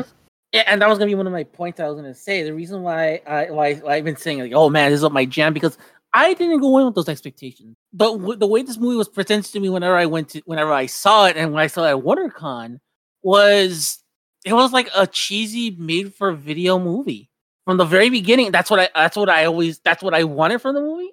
And what did I get out of it? A cheesy made for video movie. Like I said, this is the kind of movie that if it was made in 1994 or 95, around the time that like Saint Seiya was at its apex in like Mexico and like Brazil, this would have had like Ken Kusugi's son as Seiya, and Michael Dudikoff as Iki, and maybe like Cynthia Rothrock as Marin. Because like but the thing is, I love those movies. Like you put a movie with Scott Adkins in it, I'll watch it. Like the best part of John Wick 4, despite my complaints, is him kicking everyone's ass in the fat suit. Like I that's my shit. Like and you already have like a lovely, and you have like one of like the biggest like big named actors that do those kinds of movies in the form of Mark Dacascos, because he does a lot of those types of movies. The man's a machine. He'll like make like two movies similar the same way. He's like, yeah, what's up? And then go back later and start and then talk about like Iron Chef or something like that. But I went in with those expectations, saying that maybe this is not like I knew right away that was going to be like I was scared to death that this movie was going to be below that. And believe it or not, because of my low expectations, I came out of it enjoying it a little bit more because I had a different kind of expectation when it comes to movies. And I guess that's another thing. People are, I think a lot of people are kind of trained to like do for one. Like they cannot get their brains out of their heads that like they cannot get their heads out of their butts saying that they're thinking that movies have to be treated and have to be done in a very different manner than any other medium. Every medium has to be graded in a very different manner. And different movies have to be graded in a different way too.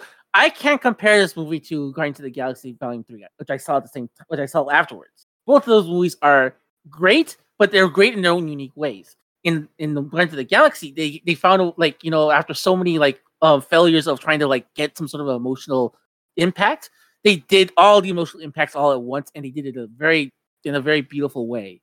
It hit all the right marks perfectly. And I was expecting, because like I had expectations because I know James Gunn can do that type of thing. When I too, it's also established franchise that I knew that it was going to be what I knew I was going into it expecting what was going to be from that. And the only way I can compare that movie to like would be his contemporaries in MCU. It's the same thing. It's the same thing I have to say when it comes to a Fast and Furious movie. I don't grade those movies the same way because I understand. Look. I am seeing Vin Diesel take a Dodge Charger. He's like going off like he's on fire, going off like 50 different cars, and then smashing into a building, and then coming out of it afterwards with no cuts, no nothing, just like comes out. We're still wearing tank top, like perfectly crisp and clean, sing family. So I go into those movies with a very different expectation. I go on. I was gonna say I have a hot take that I'm glad that we're doing this podcast so that it will be immortalized so I can find out if I'm right or not. So Power Rangers, really similar vein to Saint Seiya, team friendship, using special powers, saving the planet, that kind of stuff. The 2017 Power Rangers movie, every month on Twitter, because I'm part of the Toku Twitter and Power Rangers Twitter, like tangentially. I don't post a lot, but I follow a lot of people. Every month, there's somebody on there that posts that are like, man, we were too quick to judge this movie. We were too hard on it. I wish we would have supported it a little bit more so we could have saw where they had the vision to take the story. I have a feeling that this movie is going to get similar treatment, maybe not as often and as frequently, because I 100% feel like the Power Rangers movie was 10 times of a better movie than this movie. I was so crushed that it didn't succeed because I felt like the cast was perfect. I feel like they did everything right with that movie, and people still didn't want to support it. But I have a feeling that maybe not next year, maybe not 2025, but in a few years, the fandom is going to go on whatever social media exists at the time, because it won't be Twitter. We know it won't be. But whatever social media exists at the time, and just be like, man, we were too hard on this movie. Because I unfortunately, I feel like this might be the end of this movie franchise. Like, it'll just most likely just have one movie. because Yeah. it just Yeah. it was kind of doomed before it started for Yeah, a lot of reasons. Yeah. But I think that when people when some time, some distance gets put between like the movie and us, people are going to think about it differently when they go back and rewatch it. I sincerely do.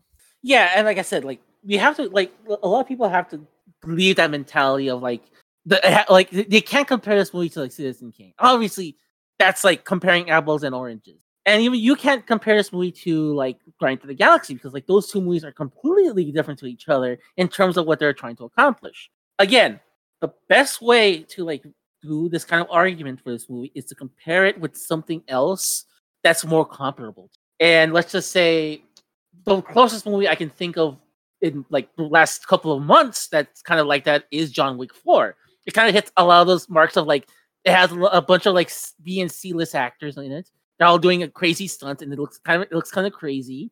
And you know, but they put in a lot, but they put their full ass into it, and they did a good job. And in this case, you know, I think this movie did better because they didn't have that weird third hour. I was like, oh my god, why do we need that third hour? So speaking of the actors, a lot of the reviews that I saw said that Makenyu, is that how you say his name? I'm so bad at Makenyu. Makenyu.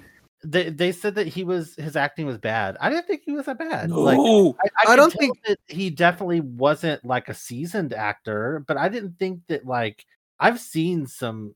I watched Saber Sparks channel. Okay, I've heard and seen some bad acting.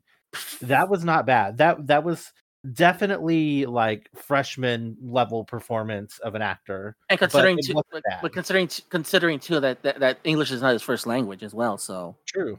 Is so it? it's like And he like I wouldn't have known that English wasn't his first language. 100 like he sounded very fluent and very like confident and calm. And He was born in LA, but I wonder if and I haven't looked this up, so I can't tell you. someone Like else he grew up here or in Japan. but someone else, because like he is the son of Sonny Chiba, so like obviously he must have split his time between Japan and LA as well. But someone else said something. Was it Banks? Were you about to say something?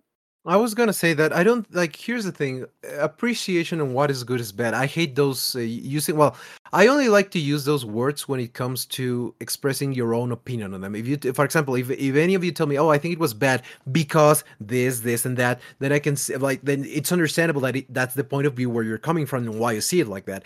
I don't think that his acting was bad. I think that what does show on his acting is, I think Kamen Rider first said it better. Like it's like a first timer, well, like a freshman acting. I did feel him very stiff, and I think that was the problem with his performance. That it was kind of stiff in some Yeah. Agreed. Yeah, But I wonder if that's the division they have for Seiya, though.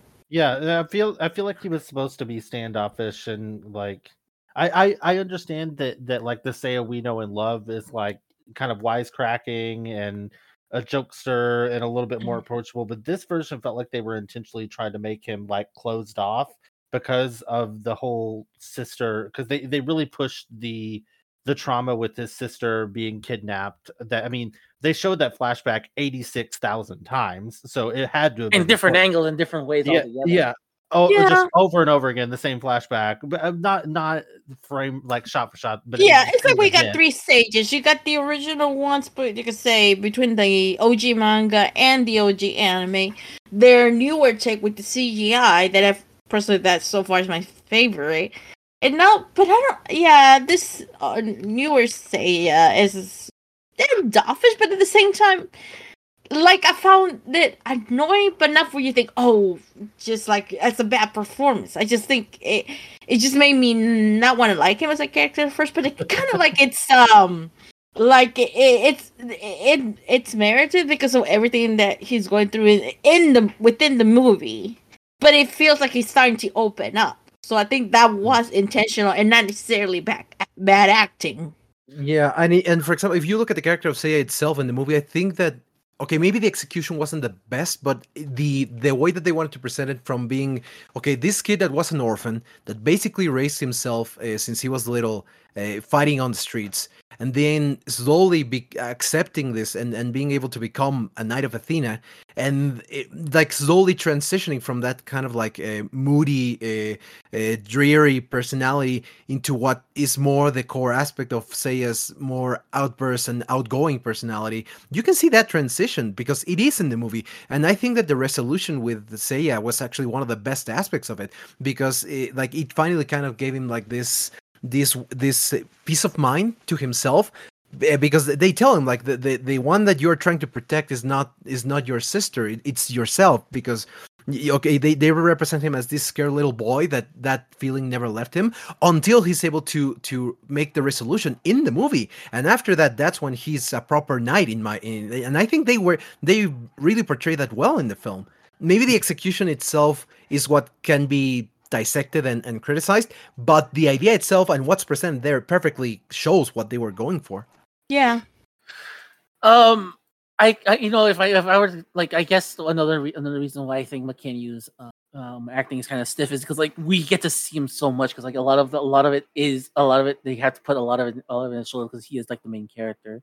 So, and usually a lot of times when he's in movies, I believe the last movie I saw him was in Fast and the Furious Tokyo Drift, and he didn't play a major part in the movie, but he was in it and he was fine.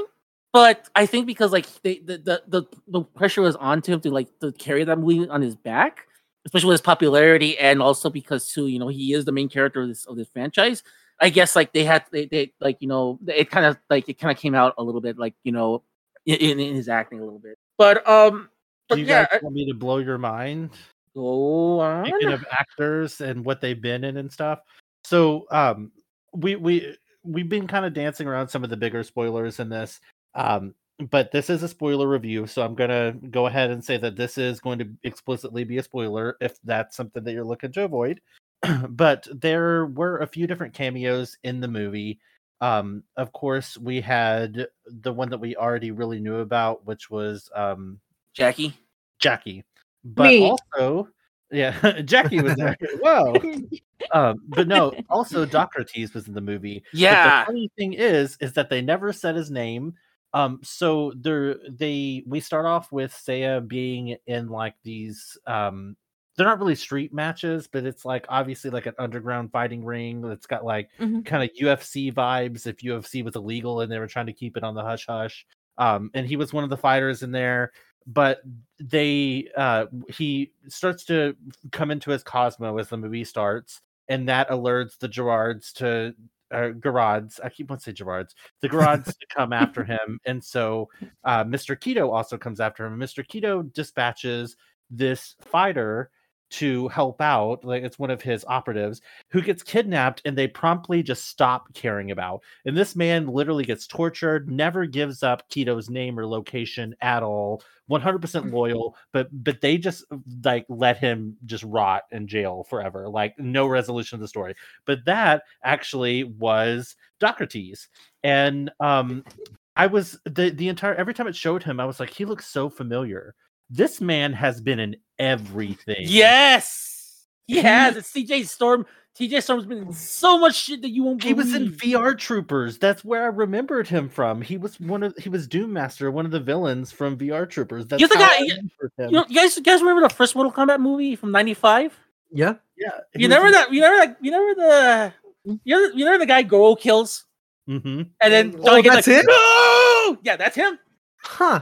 But you want to know the craziest part of this? Go on. Actually a really prolific mocap actor. He has done the motion capture for all of the recent Godzilla movies. He is Godzilla. He did the motion capture for. Yeah, that's why I said he's doing the motion capture. Yeah, he did the motion capture for Colossus and Deadpool. He did the motion capture for the newer Predator movies. Like he did motion capture for the Green Lantern movie, the one that everybody hated. Like this guy is like really, really big name behind the scenes, like in like the production phases of big movies. And it blew my mind that was because the entire time we were watching it, I was like, he looks so familiar. Like, and me and Griffey were spent like a good portion of the movie trying to figure out who the hell he was. Like, I was like, is that supposed to be like Shiryu or? Oh, that would have been great. We knew, like, not to sound politically incorrect, but we knew it probably wasn't Shun because I couldn't imagine them not having Nero and Shun be related still, like either brother, sister, or brothers. Brother. I also too, if it was me, I would have went for a Latino actor as well to like compliment Diego Tinoco.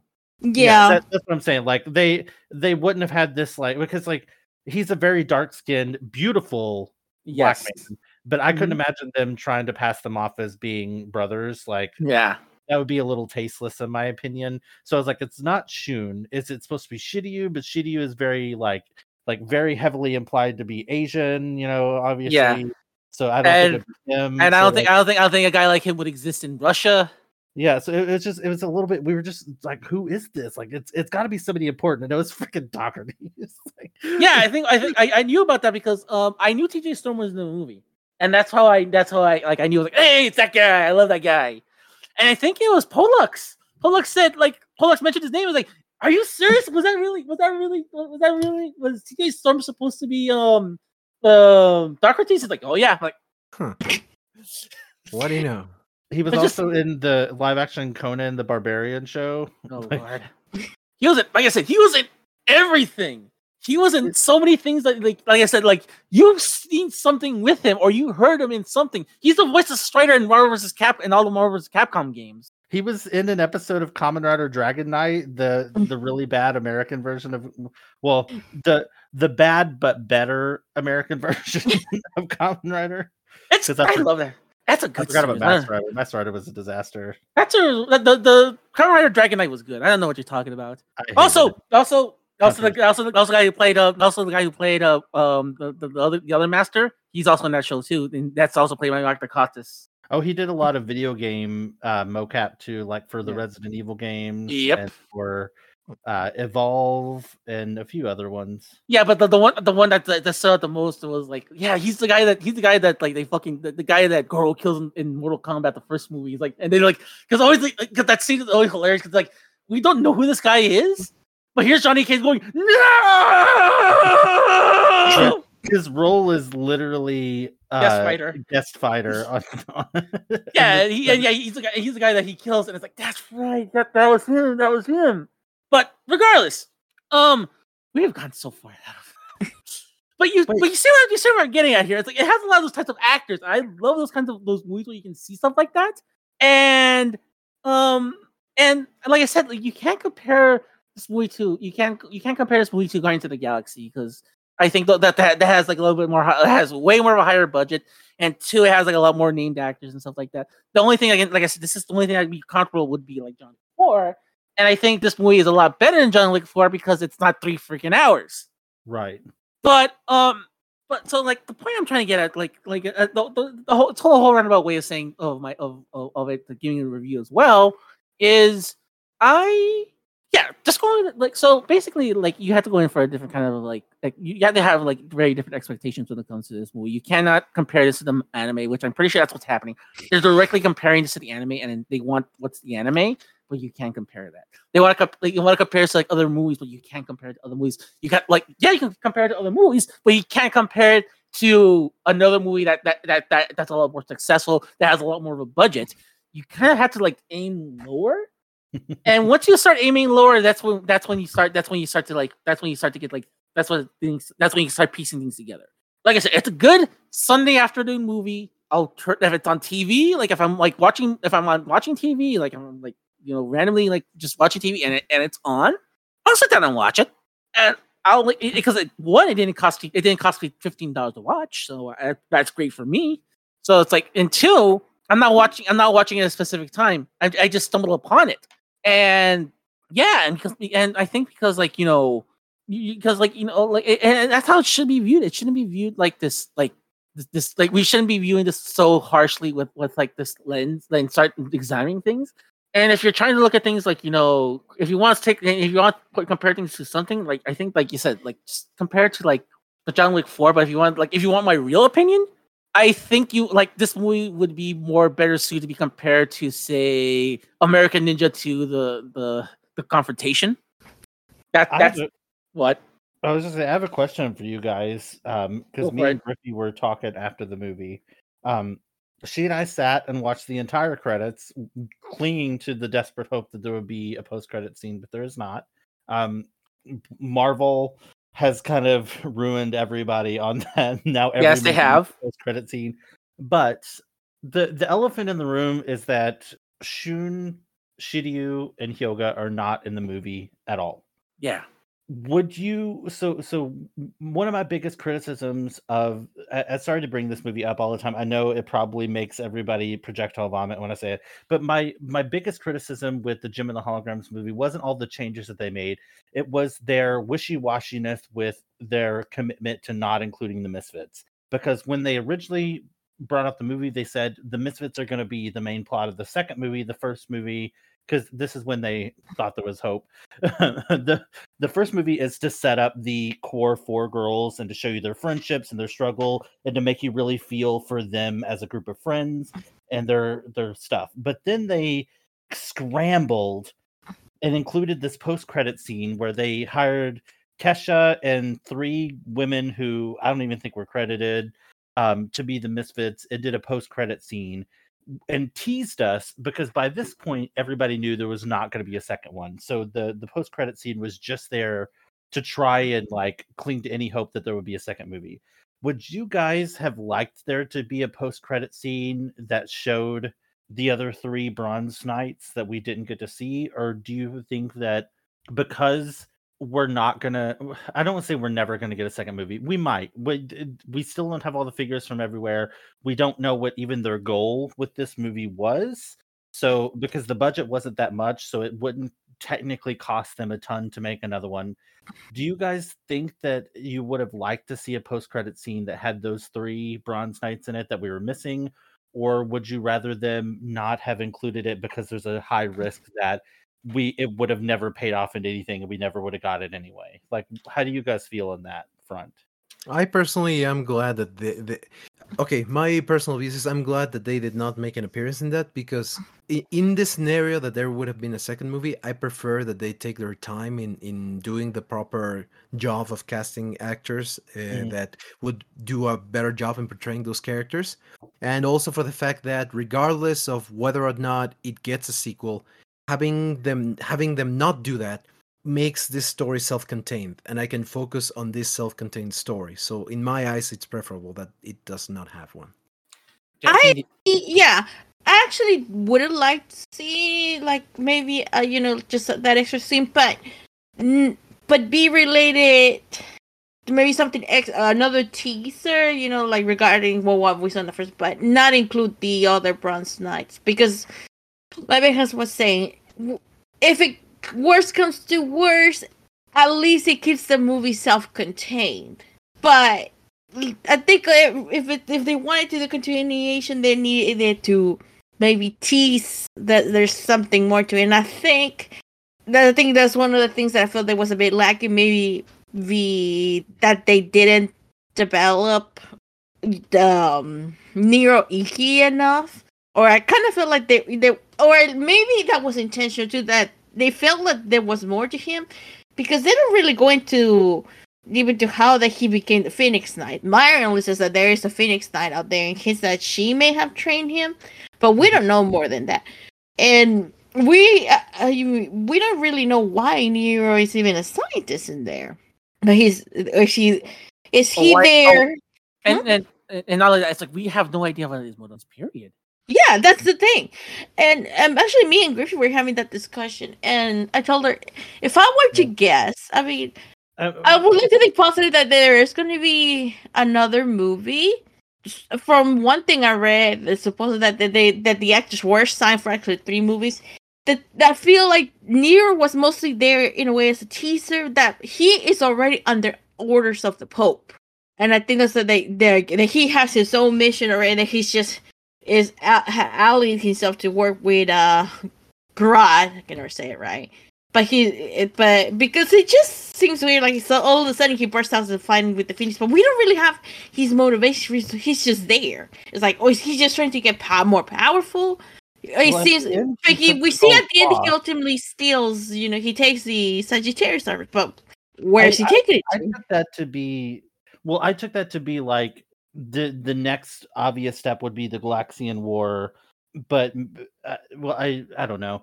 I took his motivations to be that just as they were in the original, that he wanted to steal the gold armor, and that was his thing all along, because it is, like you said, it is heavily implied that Marin was the one that trained him, and she mentioned that he was driven by his own selfish wants instead of what needed to be done and like what a knight would actually do. He was more selfish and uh, driven by his own personal gain and stuff like that. So that's what I assumed, because he was just going to leave Garad to die, and take the gold cloth and be on his merry way. So I think they probably could have made that a little bit more clear instead of having it be like a final moment at the very end that it's finally revealed. They could have foreshadowed that a little bit more clearly. But yeah, I agree.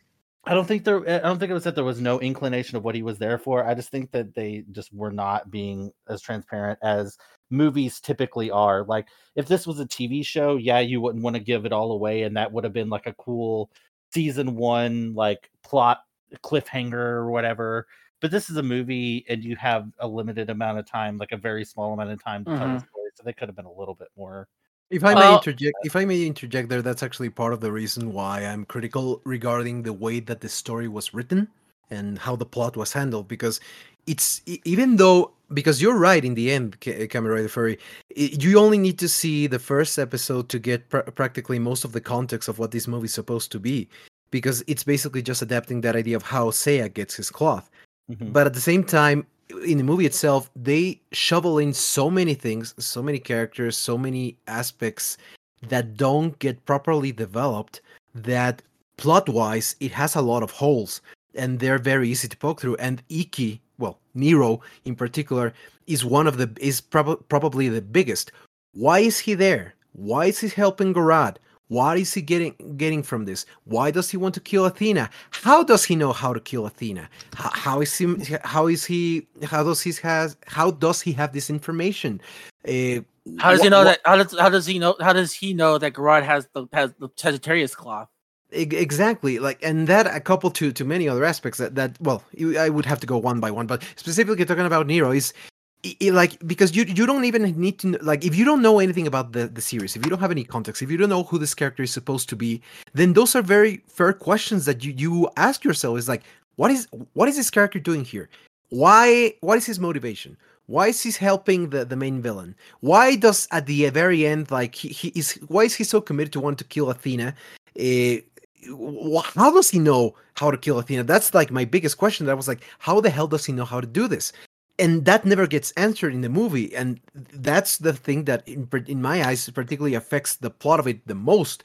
Because I think that if this script had been rewritten in a way that would have not necessarily given them more time, but at the very least would have made more clear their motivations and the means through which they're accomplishing this goal, then it could have come up in a much better light. But it didn't. But it's a matter of execution. So yeah. You guys hit up a good point. And the thing is that there's one complaint I have about the movie. If there's one complaint I have with the movie, if the actual movie itself, I think it's overloaded with its plot. It's just it has so much plot that doing a teaser with the rest of the Bronze Saints would be to its other hindrance. I think at that point I'm like, look, I'm done. You've put so many things, you put so many ideas, and you're doing so much in 2 hours. I'm kind of checked out at this point, and adding in more characters would have, at the very end, would have made me I would have been livid. I would have been pissed off, because I was like, I have to keep track of that as well. Yeah, I think it was a good call just to not introduce them. Two things. One, I wish I don't think they necessarily needed to show them, but they made a big point of, I say they made a big point. It was a big part of the promotional materials that Nero was like, you didn't think you were the only knight in town, signifying that there's more knights out there than the Pegasus Knight. And if there's a Pegasus, which is a constellation, and the Phoenix, which is a constellation, and then eventually they find the Sagittarius, which is a constellation. It harkens back to the anime when the Pope was like, nobody knows how many gold saints there are. It's like, well, we know 4 of them are Zodiac signs, so I'm gonna say 12. Like it leads to that. So they could have at least been like, at the end of the movie, say even if they just had a line of him saying something to the effect of that was a tough battle, I hope our next fight isn't that crazy. They could have easily said something, well, there's 88 constellations, like something like that, to where they're not directly introducing people but referencing that. Actually, they did, and it just kind of came back to me as you were talking at the very end, after Sienna and Seiya are talking, and her hair has gone all purple. She says something along the line, so what's next? And she starts talking about, we need to start gathering the other saints. Oh, I don't remember that. Yeah, he says that like at the very end. At the very end. but I like, in regards to what you were saying though, you're not Ben Haas. Yeah, my mind just carry on. My mind just went blank. But in regards to what you were saying though, a lot of stuff happens, but I think the problem is there's a lot of plot, but I think the problem is they focused on the wrong plot, whereas they were so interested in providing so much exposition and so much explanation, whereas if they had taken more of the original like storytelling approach, and because we've talked about this so many times, that Kurumada explains stuff as they need to be explained. This movie felt more like they were trying to explain to you things before you even had questions about it. Like they wanted to info dump a lot, whereas the manga and the anime are more things get explained as they come up. Like they didn't give us this big info dump about the Gold Saints at the beginning. They didn't give us this big info dump about the war. Like it's very briefly mentioned and stuff, but they don't go into full on explanation mode from the get-go about like Sayori's background and all that kind of stuff. But this movie felt the need to dump it on you, whereas I feel like if they had just more organically, as things were happening, like they tried to make it happen organically by like the scene where Sienna at the table lost control of her powers for a second, and the house like went into lockdown mode, and that gave them the opportunity to explain like her powers and her history. But the problem is that they didn't just explain that. They went on a 5-minute tangent explaining like, oh, and as a baby, this happened, and then this happened, and all this other stuff. It's like, and that's what I'm saying. They kind of they kind of overloaded the story too much with too many things at the same time. What I'm saying is I feel like they spent too much time on the wrong things. Like they needed to spend more time like the whole plot hole with Docrates just being left to die. Like that, I would forget backstory, forget relevance, like how close it is to the original, forget anything. Just as a basic storytelling element, him being captured could have been, oh well, I don't leave any of my people behind. I care about all my people. We have to go rescue him. And then that be part of the storyline. He just kind of got forgotten. After the midpoint of the movie, he was irrelevant. Even when they invaded the Gerard compound, they didn't save him. That place blew up, and I'm pretty sure he blew up inside of it. It begs the question, though. Why? Because I'm understanding that Ultimate Kurama had to have greenlit all this. I mean, whoever wrote the script, I mean, what was it that I guess in their mind they felt that this is how they had to approach it for a live action adaptation. I mean, we're never really gonna know that answer. It definitely feels like they were kind of going all over the plot, dumping in for all information. It's just, you also have to remember, and this is a big part of why the plot itself is kind of like very not well structured. When you consider that the basis for this story comes from the story of the CG of the first season of the CGI show. Yeah. That is already very, very flawed. Remember, Eugene Sun at one point was credited as a scriptwriter for this movie as well. So even if he's not part of the project, even if he was taken away from it, whatever you want to see it as, like, that DNA is still there, and they run with that DNA, which was already in itself very convoluted. And I'll say this: the movie does a million times better. It's not a compliment necessarily, but it does a million times better job telling the Garad story than the first season of the CGI show did. Mm-hmm. But that doesn't necessarily make it a good thing. And that's the problem. The way that they try to approach how this story begins for the movie, for this universe, it's kind of already based on a very, very crumbly foundation. And the execution was everything to it. And sadly, the execution is not very solid either. So unfortunately, that also That's one plays a part thing. into Well, it. we are kind of we agree that with my friends, my students, is that it kind of feels like the garage story is unnecessary. I mean, I think even it's CGI is unnecessary. Personally, I prefer the CGI execution better, but it just feels like they either should have been shorter. Like it didn't need to go on for as long as it did. But I will say Mhm. that I was very happy about the garage storyline for one specific reason, and it's because if you go back and listen to the episodes where we were talking about the CGI show, Mhm. I think it was when Ben Huss first joined the podcast. Yes, That's yes, when he we did. went back and rewatched Because it. that's when the same time too when Crunchyroll was about to relaunch the CGI show.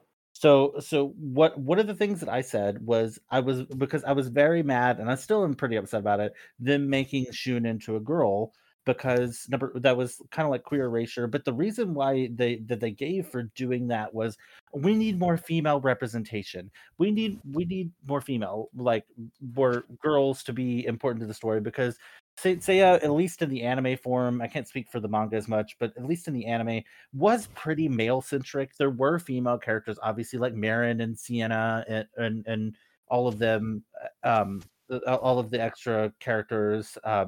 June. Yeah, Mhm. June and her, like, one appearance in her multiple flashbacks. But I was like, why didn't they expand on those characters? Or, and this is the important part, why did they introduce a new male character? Like, why didn't they just make Gerard a female? Gerard, whatever. Why did they make them a female if they were so adamant on having more, like, female representation? And yes, it's a villain, but like, they're like, so is Shina. Shina's a villain for a good portion of the first story arc as a villain. So like, why would that be an issue? Why take away the only, well, not the only, but one of the major queer aspects of the show to substitute in for female empowerment? And I am for both. Let me be clear. But I said at the time, why didn't they made this OC? They made their, original OC Don't Steal and shoehorned it into the story. Why wasn't that a female if they were so desperate for more female representation? And so I was glad that I kind of was like, I was right. Like, because they didn't include Shun in this movie, so they didn't have the option to de-gayify him. So they had to have a female in another aspect, and they went with that. And that I liked this characterization of her better. I feel like her motives were a little bit better. I feel like she did, like, it also really reminds me, and I promise I'll stop bringing this movie up, I swear, but there's just so many parallels. It's funny. They did the same thing in the Jim and the Holograms movie. They made Eric Benton into Erica Benton, and the entire movie I kept being like, is that the person that plays Erica Benton? They don't even look alike, people, but for some reason in my mind I was like, is that her? It's not, but is that her? But yeah, I feel like justified that I told, like, I'm sure that decision was made before I even uttered that phrase out loud, because this movie's been in the works for a while. But I felt justified personally, because that was my big gripe of why didn't they make Gerard a female if they wanted female representation that badly, and they did. So I guess it worked out. Everything's good. It all worked out in the end. I think too. It does help out a lot that that they made her to a female, because I think that adds a little more of a conflict between Sienna and Gerard and Almond, because she's his mother. She wants she wants what's best for her, but she's kind of going about it the wrong way and stuff like that. And It made the story make more sense for yes. that character, because Whereas She was so internally conflicted. Like, she wasn't just a purely evil person. Like, the Netflix anime felt like it was just an evil man being evil. Like, yeah, and I was about to say, like, the problem with the reason why they did that is, like I said before, like, I'm not defending it, but like, I can see what they were trying to do, and that's a narrative shorthand. Like that's that was kind of the idea of that character to start with. Was they need to get to point A to point B. So how do we get to point A to point B the quickest by doing this? And I think this is like their way to do it in the movie, where they kind of realize, okay, we have this character now. Let's see how we can get to point A to point B within the time limits and make it make sense. And I think they did a better job with it in that aspect. Yeah, that much I can agree with. So one of the things, like, another thing I want to bring up as a negative really quick is the editing. I think the editing is atrocious. I think they kind of did it like at the last minute. I felt like a lot of things got mixed in, because I remember there was one scene where Seiya and Tina are having a conversation about, like, she's convincing him to become a knight, and the next thing you know, he's already on his way. I'm like, where's the part where he's like cocks at people? And I'm like, there's like stuff. It's like weird editing things like that, and I feel like, I'm not saying, oh my god, I need the editor's cut, but like, this should have like been someone in the editing bay should have like looked at the footage and tried to make it at least a little bit better with what they had. I think on my second viewing, I might agree with that more. When I was in the theater, I was excited that they started to pick up the pace, because I was like, maybe we'll get something. Because, there was the whole WonderCon incident with somebody who, for their own safety, will remain nameless, said that another person who ended up not being in the movie would be in the movie. So in my head, I'm like, yes, we're picking up the pace. We're going to get to the end of the movie, and there's going to be additional people introduced towards the end of the movie to help out with the fight. And that did end up happening. But I think that anticipation made me overlook some of these choices in the pacing of the story. Because I think on my second viewing, I'll probably notice a lot more of that. Yeah, I noticed that right away. Where it's like I saw like a lot of editing mistakes, and you are correct. A lot of it must have been done for the sake of, like, they must have seen how the movie was, and they're like, okay, let's, like, we gotta pick up the pace here. So why don't we do this? Why don't we start editing things around? And I think to its detriment, that's what happened. Yeah, because I think it really started to drag once they got to the keto compound. It really started to drag, and then it kind of picked up, and then it picked up, and then it picked up a lot when they were training with Marin. Right. So I think they just wanted to get through that quickly. Yeah, because unfortunately, there were parts where it felt like that. I mean, I had my full attention on the movie, but I think I mentioned this, but I actually went to see the movie with a friend that's not into anime or Saint Seiya. But I convinced him, like, hey, do you want to come? Like, he's a friend from work. And he told me, like, yeah, sure. Do I need to know anything? No. It's even better if you don't know anything, so you can give me your proper opinion. And there were times when I caught a glimpse that he was checking out his phone, and he told me, like, there were parts that were some a little bit boring. Sorry, and I was like, yeah, I get it. Yeah, I don't blame him. So I mean, let's go through this really quick. Let's talk about some of the positives. I think we've talked a lot about the negatives so much, but I think we should at least address some of the positives. I think there is a lot of positive things to this movie that should be talked about as well. Definitely. I want to talk especially about the fight choreography. Andy Chen hit it out of the park perfectly. I mean, doing most of it being practical effects helped it a lot, because, like, again, I watched Guardians of the Galaxy. And when I watched that, there's this really cool sequence that they had where they're all fighting, but that was all CGI. Here, at least I can look at what they're doing with the Knights of the Zodiac movie, and very rarely do I see CGI being used. It was all practical effects, and it was all really well made. I thought that the music was fantastic. Like, maybe not compare, like, if you can remove it from the anime's music because it's really iconic. There were times where they would start playing Pegasus Fantasy, but it was in this, like, orchestral, dramatic version of it. And, like, I kept looking over at Griffey, and I was like, do you hear because they were, like, really drawn out notes. So, like, if you weren't paying attention, you might not even notice it as playing Pegasus Fantasy.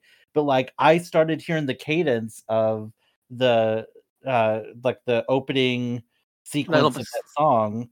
And I looked over at Griffey. I was like, do you hear what's playing through? Like, it was just the it felt so surreal because we were in a theater in the United States in 2023 hearing Pegasus Fantasy. It was a very surreal moment for me personally, because that's one of my forget anime openings. That's one of my favorite songs of all time. Like it transcends to me, because there's some songs that are anime openings that I listen to when I'm in the mood to listen to some good anime music. And then there's anime entrances that I just have on my playlist as legitimate, just like bops that I listen to. And that's one of them. And it was so cool to hear it in this theater, even if there was only 6 people in the theater, including me. It was still cool to be able to hear it in these loud booming speakers, the song that I've been in love with for 20 years. Like it was amazing. And it's interesting. It's interesting to note that who the composer was. It was the guy who actually does this. Yoshihiro Ike. Yeah, Yoshihiro Ike. And we discussed this before, that like in the CGI show, it's kind of like ho hum. We don't even think twice about it. But I guess because when you're isolated into a movie, I think the soundtrack works a lot better. And I don't know if I would have felt the same way if I was sitting at home watching this on on-demand streaming or something like that. Like, fair enough. There was something about the entire experience of it. Just when you're kids in the playground and you're saying you're making up your own original story for your favorite TV show that you never think will get a big wide release like this, like a big blockbuster movie that this is necessarily a blockbuster, but you know what I mean, like a big Hollywood movie adaptation, and then it actually happens, and it's just, I don't know, it was an experience that I am very thankful that I was able to see during my lifetime. Even if it wasn't the best product, the experience was amazing. Jackie, is there anything positive you want to talk about? What? You were quiet and it just cracked me. I'm sorry, go on. Jackie's like, nothing. Got nothing. No. No, I got Movie sucks. 4 out of 10. Jackie, would you like to say anything positive? Absolutely not. Okay, the movie sucks. Don't watch it. Okay. But in all seriousness, so I think for me, no matter what, the people had commented that, this movie was made for the US and all what. So what? We have a lot of fans, a lot of people that we wanted to see more of this Saint Seiya. I think they heard about over the years that somehow hasn't quite been able to make it, makes it solid ground in the US.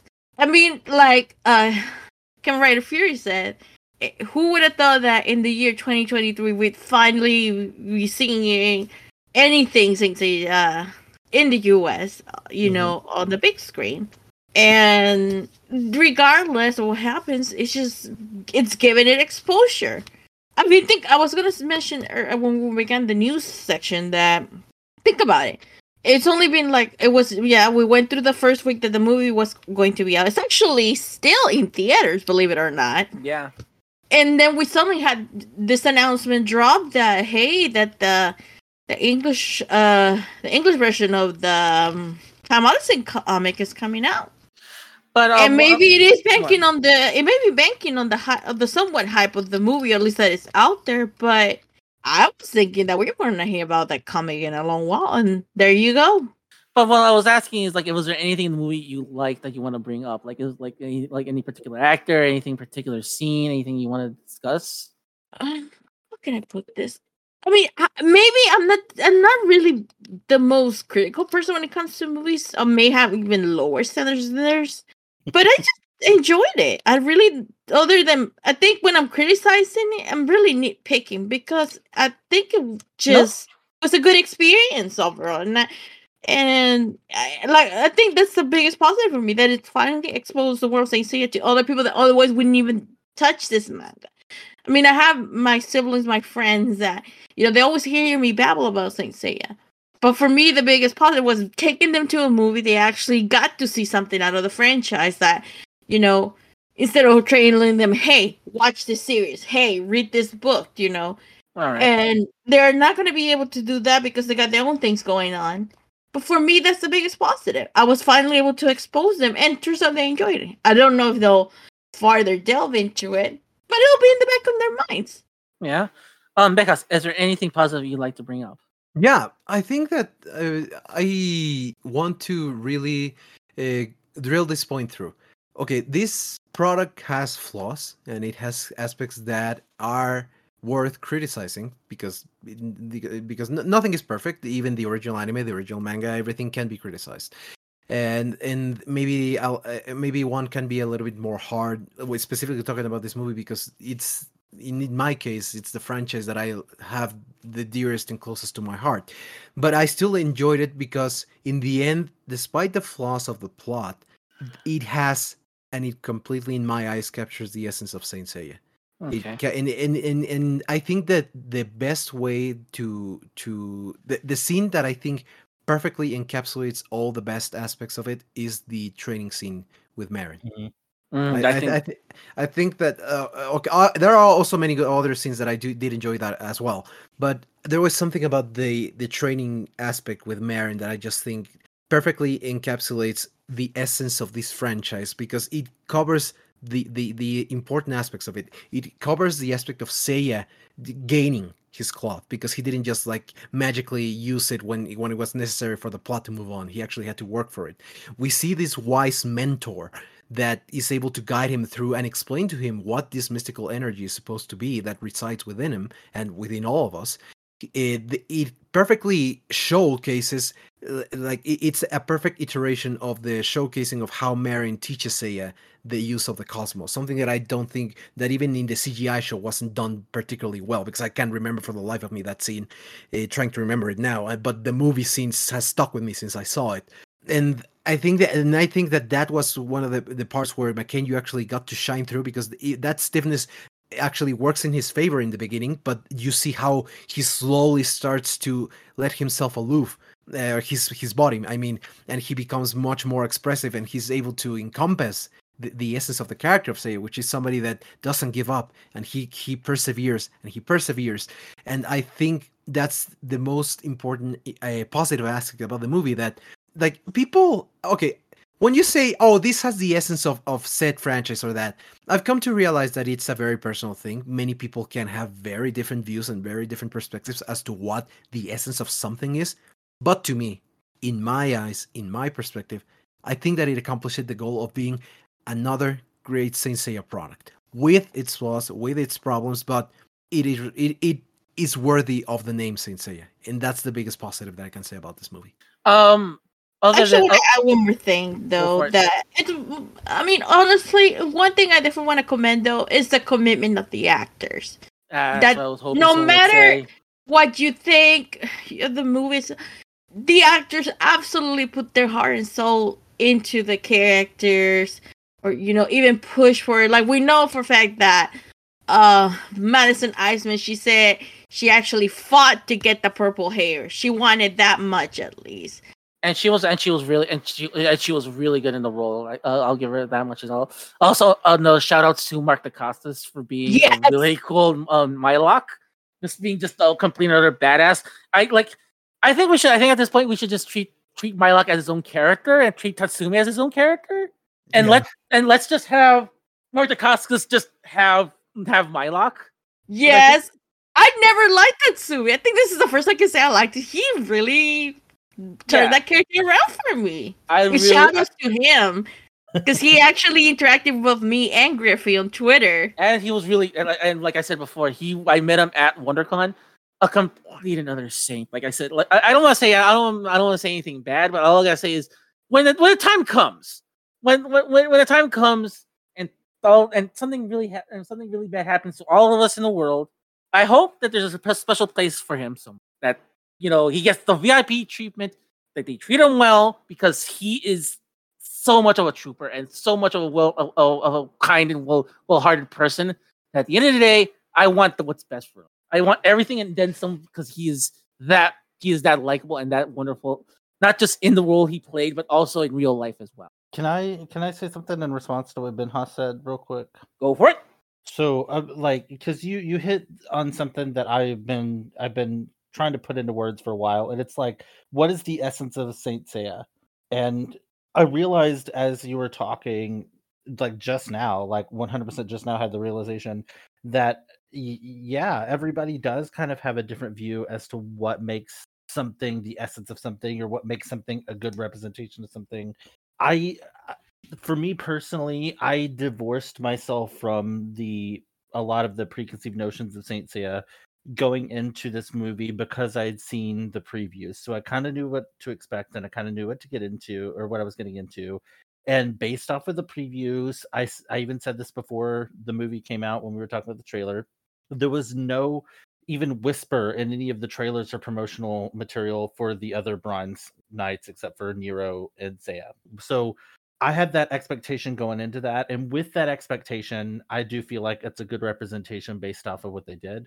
But I've said before that for me personally, the essence of Saint Seiya is the team, and they're how they always have each other's backs, and how they grow as a team in kind of that Sentai format of, yes, Seiya is the Red Ranger in this scenario, but in most Sentai, we're not going to look at Q Ranger, but in most Sentai, the Red Ranger would be nothing without all of the others. And I really feel like, especially since we just came hot off of the Sanctuary arc wrapping up a couple of weeks, or I guess about a month ago now, but we had just watched all that, and there was so much focus on teamwork and so much focus on, I'm gonna stay here and fight this person for the sake of time. You need to go on. It doesn't matter if I live or die or whatever here, and the teamwork and trust that they all have for each other is what makes Saint Seiya for me. So in that regard, the movie didn't have the essence for me personally of it there, but it also kind of harkens to what you were saying, in that you really had to set your expectations. And that's my point with any adaptation, is you need to set your expectations for what you're going into.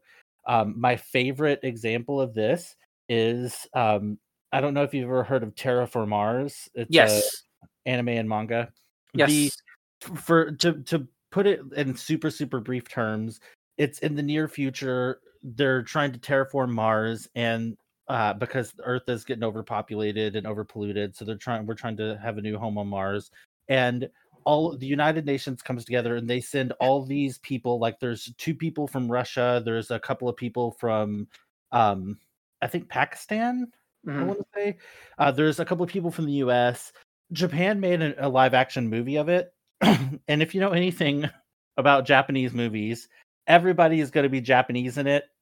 I mean, that should be a no duh. But Japan is a fairly homogenized country. So when they had this guy from Kenya in the movie, played by a straight up just Japanese man, I knew I was going to get into that when I got into it. It's like, I knew that was going to be a thing, because that's always a thing with Japanese movies. Like, it doesn't matter where the movie takes place or what people or country it's supposed to be in. 99.99% of the time, it's going to just be played by Japanese people, because it's got to be in the Japanese language, obviously, for their market.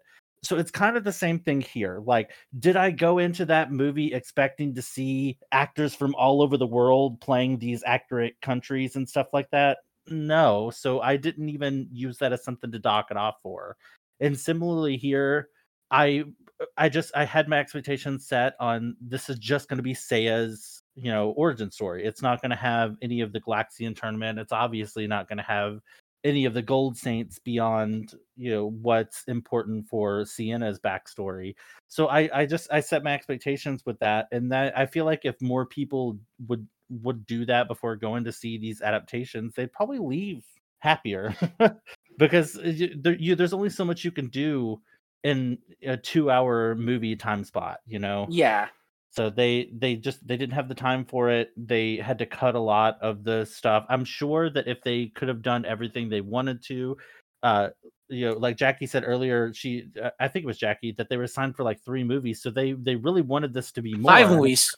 Oh, 5. Oh, 5. Oh, 5.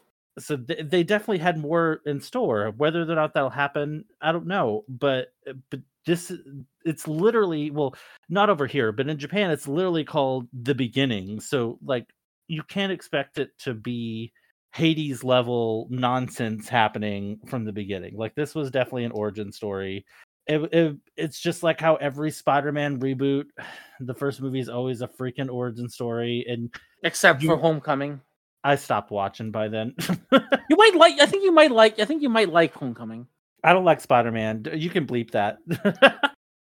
But no, I'm just not a Spider-Man fan in general. But I was just using that as an example. But like every time we get a Fantastic Four movie, they do the origin story. Oh, okay, that's reboot again. How many times do we have to see Batman's parents getting killed?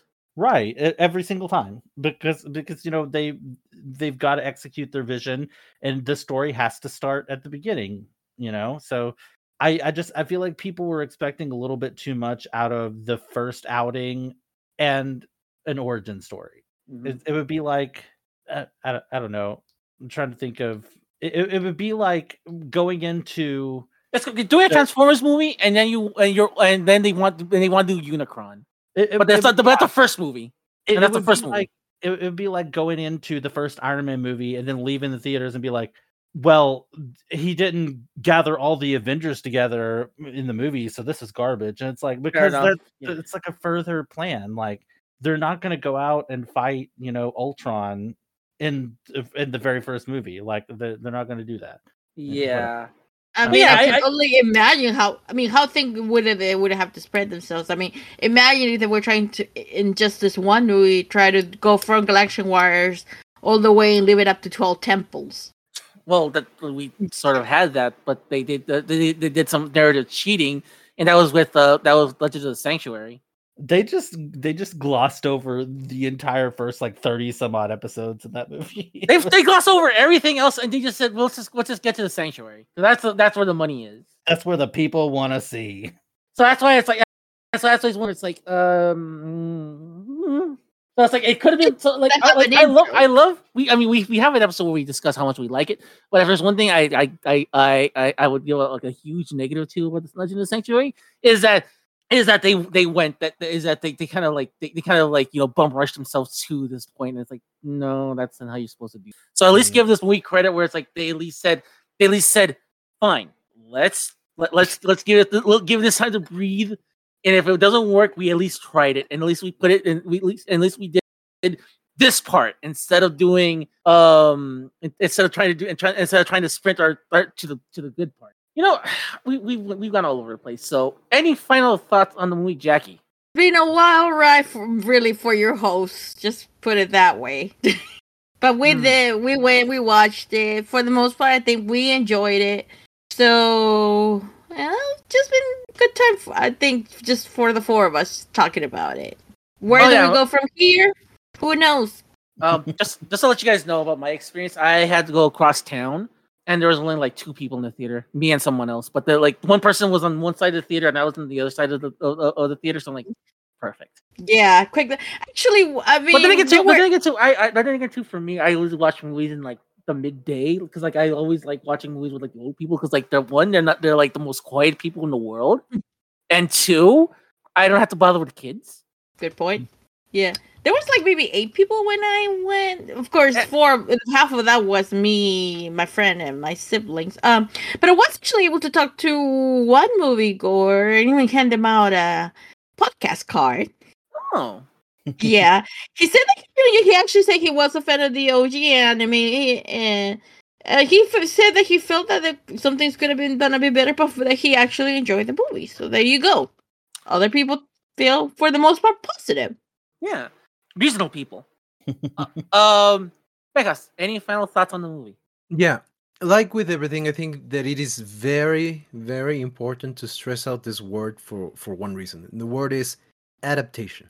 Any adaptation will always have the differences with the original source material, sometimes for the better, sometimes for the worse, and whatever views, for the people listening, whatever views you have on this product, whatever way you felt or whatever way you see this movie, that's on you. And that's the thing that is most important. You have to make your own criteria. But if you're going to do that, then do have something that can sustain those arguments that you're going to have for that opinion. I say this because there is no point in trying to blow out of proportion what this is, and in the end, this is just a piece of entertainment. It's a movie, and and I know that there are reasons why it gets so blown out of proportion, particularly for this franchise, because many people feel, myself included, that under Toei's reign, the franchise, when it comes to the audio-visual media, has not been giving its due for a very, very, very long time. And this product, unfortunately, does not make anything to change that view. But having said that, though, regardless of that, I think that it is something that is worth watching. It's not it's not gonna win any Oscars by any means, but it's a very enjoyable movie, and it's a movie that, as I mentioned previously, captures the essence of the original source material that it's adapting. And I think that is something worth watching. And if you are in the mood, or if you have the opportunity, or if you intend to watch it once it's released either on physical or digital media, and you want to check it out, do so. You might have a good time. You might have the best time of your life. You might just pass the time with some popcorn and have some fun, or you might say, that's something I don't want to do again. But that's on you. So form your own opinion. But look at this as what it is. It's a movie in the end, and I enjoyed it, and I'm glad that it's part of the franchise that I love so much. All right, Furry, any final thoughts on the movie? I want to echo a lot of what Benhaz said. It's like, don't force yourself to like it. Don't force yourself to hate it either. Like, don't think that just because there's a loud group of people, I don't want to say they're the majority, because it's really hard to tell on Twitter who's the majority anymore. Just people being loud and shouting into a void. But make your own decision, and make your own decision how you would make that decision. If you are a person that watches a trailer, and if the movie doesn't grab you, like that was its one shot, that's fine. That's 100% fine. I've done that many times before. I'm here lately, especially, I'm more of a person that's like, I want to at least attempt to watch the show or the movie or something before, like, not base it just off of the promotional material, because I've seen a few movies that the trailer looked really good and the movie is crap, and then vice versa. Like, the trailer was very confusing and weird, but the movie was actually good. Because in the end, it's 2 minutes of them trying to pitch what they think is the best parts of this film to get you to watch it. Anyway, my point is however you normally make decisions for yourself, trust that.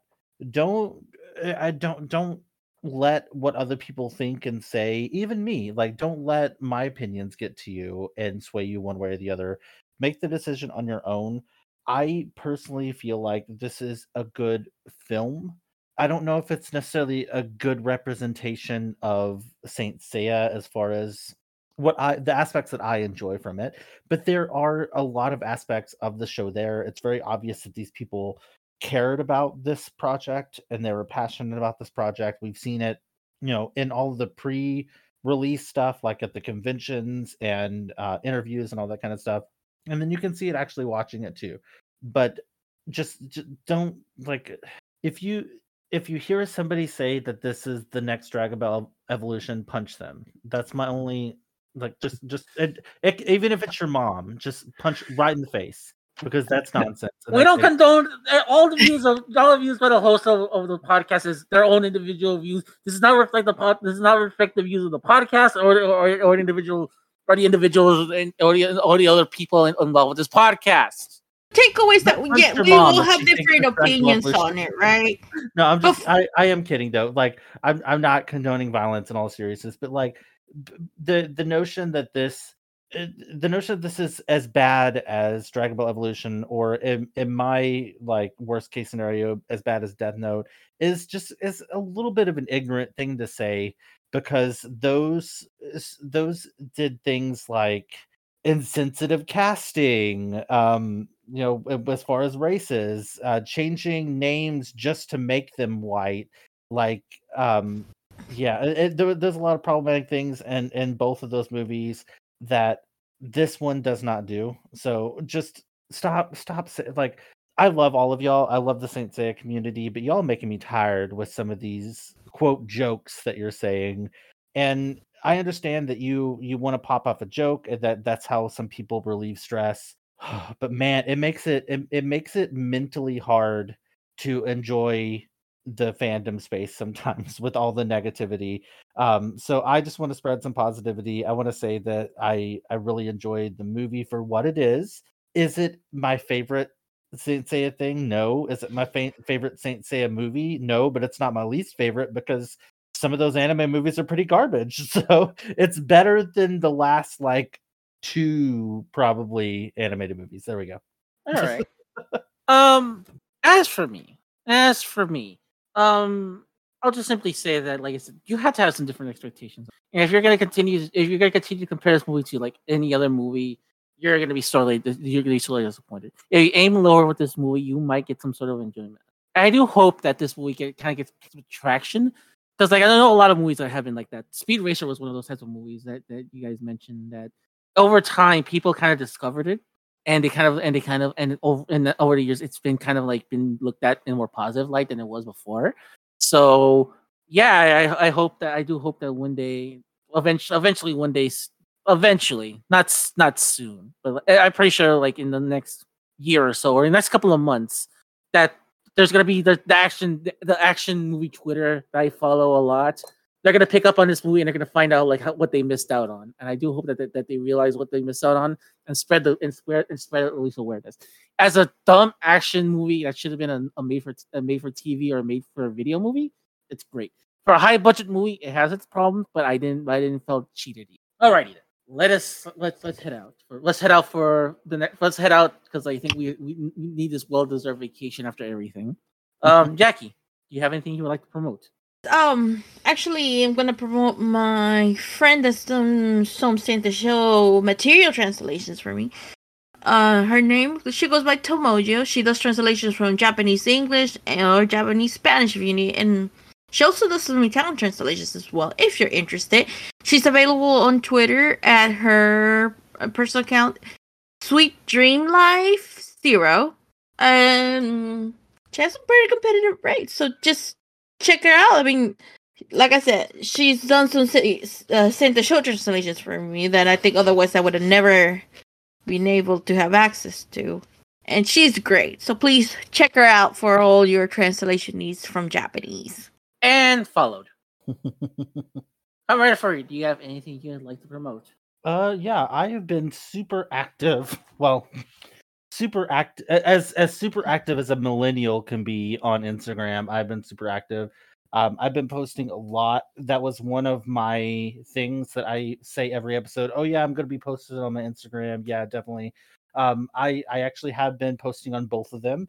So I would really like it and appreciate it if you guys could go and check that out. I have done a lot of digging in some of my childhood toys, and so on my Combinator Furry Instagram, I've been showcasing those. I found a lot of like old Marvel Legends figures. Yeah, I saw you posted recently the Marvel Legends, the Toy Biz era Colossus. Like, I love that. That is one of my all-time favorite figures.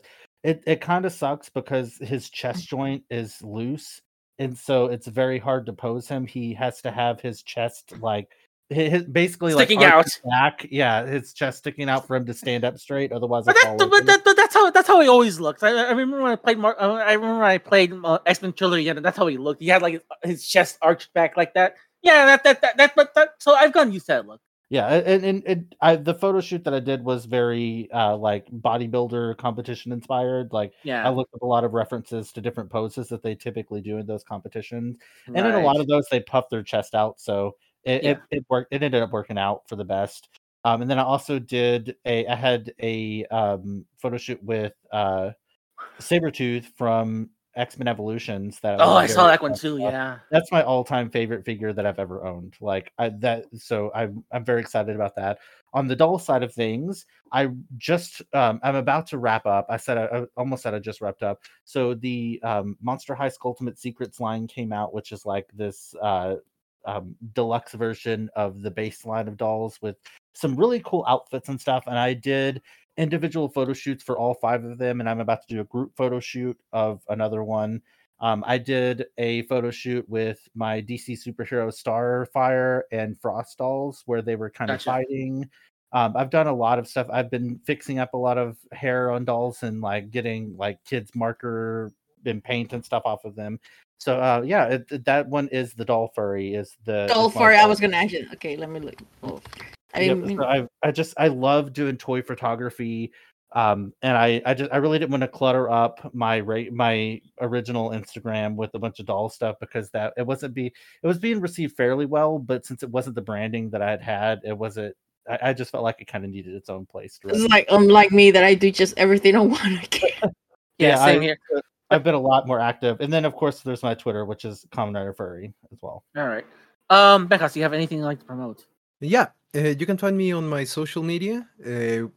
Primarily my Twitter, which is at MexicanGeek502. I haven't really been that active on Twitter lately. I needed a break, but I intend to be a little bit more active starting probably next week. I'm also working on an illustration. I have a couple projects on works. This illustration that I'm doing, I already have the idea for the next one after that, and as well as the other thing that I've been teasing for almost a goddamn year now. You might want to call me by my other nickname, which is Slowpoke Rodriguez, but hey. But he carried a gun, though. That's the thing. Well, you never know. No, I'm just kidding. I don't condone vandalism of any kind. Anyways, I'm probably going to be finishing that. Also, the link to my Instagram is on my Twitter. I think it's Carateris Benjas, my Instagram. So you can find me in those places if you're interested. I tend to post a lot of my Instagram is a little bit not that active, but on my Twitter I tend to post a lot of Sensei related stuff, either on my own or I retweet a lot of fan art or cool stuff that I find. So if you were interested in that, just check it out. Okay. As for me, of course, me and Conrad Furry, we host another podcast called Sailor Moon Says. We are going through the old dub of Sailor Moon, like a couple episodes at a time. Because of like what you may have heard earlier, because of my mental health, we had to skip. We skipped last week's episode. We are gonna come back for next week's episode, and then we're gonna take our official break afterwards. Where I don't want to commit just yet to announcing who our guest is, but we do have a guest coming, and I'm really excited. What's up? I said yes. Like, I'm excited. Yeah. So it's gonna be fun. It's gonna be really fun. It's gonna be really fun. You know, for my last episode, for the last episode I had to do for a while. That's gonna be fun. That's gonna be a really fun thing to do. I also have another podcast which also on hold as well, which is the Saturday Morning Squadron, because of time conflicts between me and my co-host Rob. We just couldn't agree on times to do things, and we just couldn't agree on like things that we do on the site. So we just figured, when he found out the news about what was going on with me and my mental health, he said, "You know what? Let's just take a break and see what happens." So we're gonna be taking an extended break from that as well. What I won't be taking an extended break is I'm doing streaming again. I used to do streaming with video games, but now I'll play video games once in a while. I have stuff to stream video games, but I'm gonna primarily focus on working on model kits. I have a lot of model kits I've been working on as of late, and I kind of want to keep that momentum of just working on model kits on stream. So you can find that at Twitter at twitch.tv/LRamses84. Again, the address is LRamses84, all one word. And I have a VTuber, I have a PNG tuber persona now that you can check out, because all the kids are doing like VTubing and PNG tubing. I'm now also known as Professor Ramses. I am I'm a well-managed scientist that always has his experiments fail. Think of me as a much younger Doc Brown.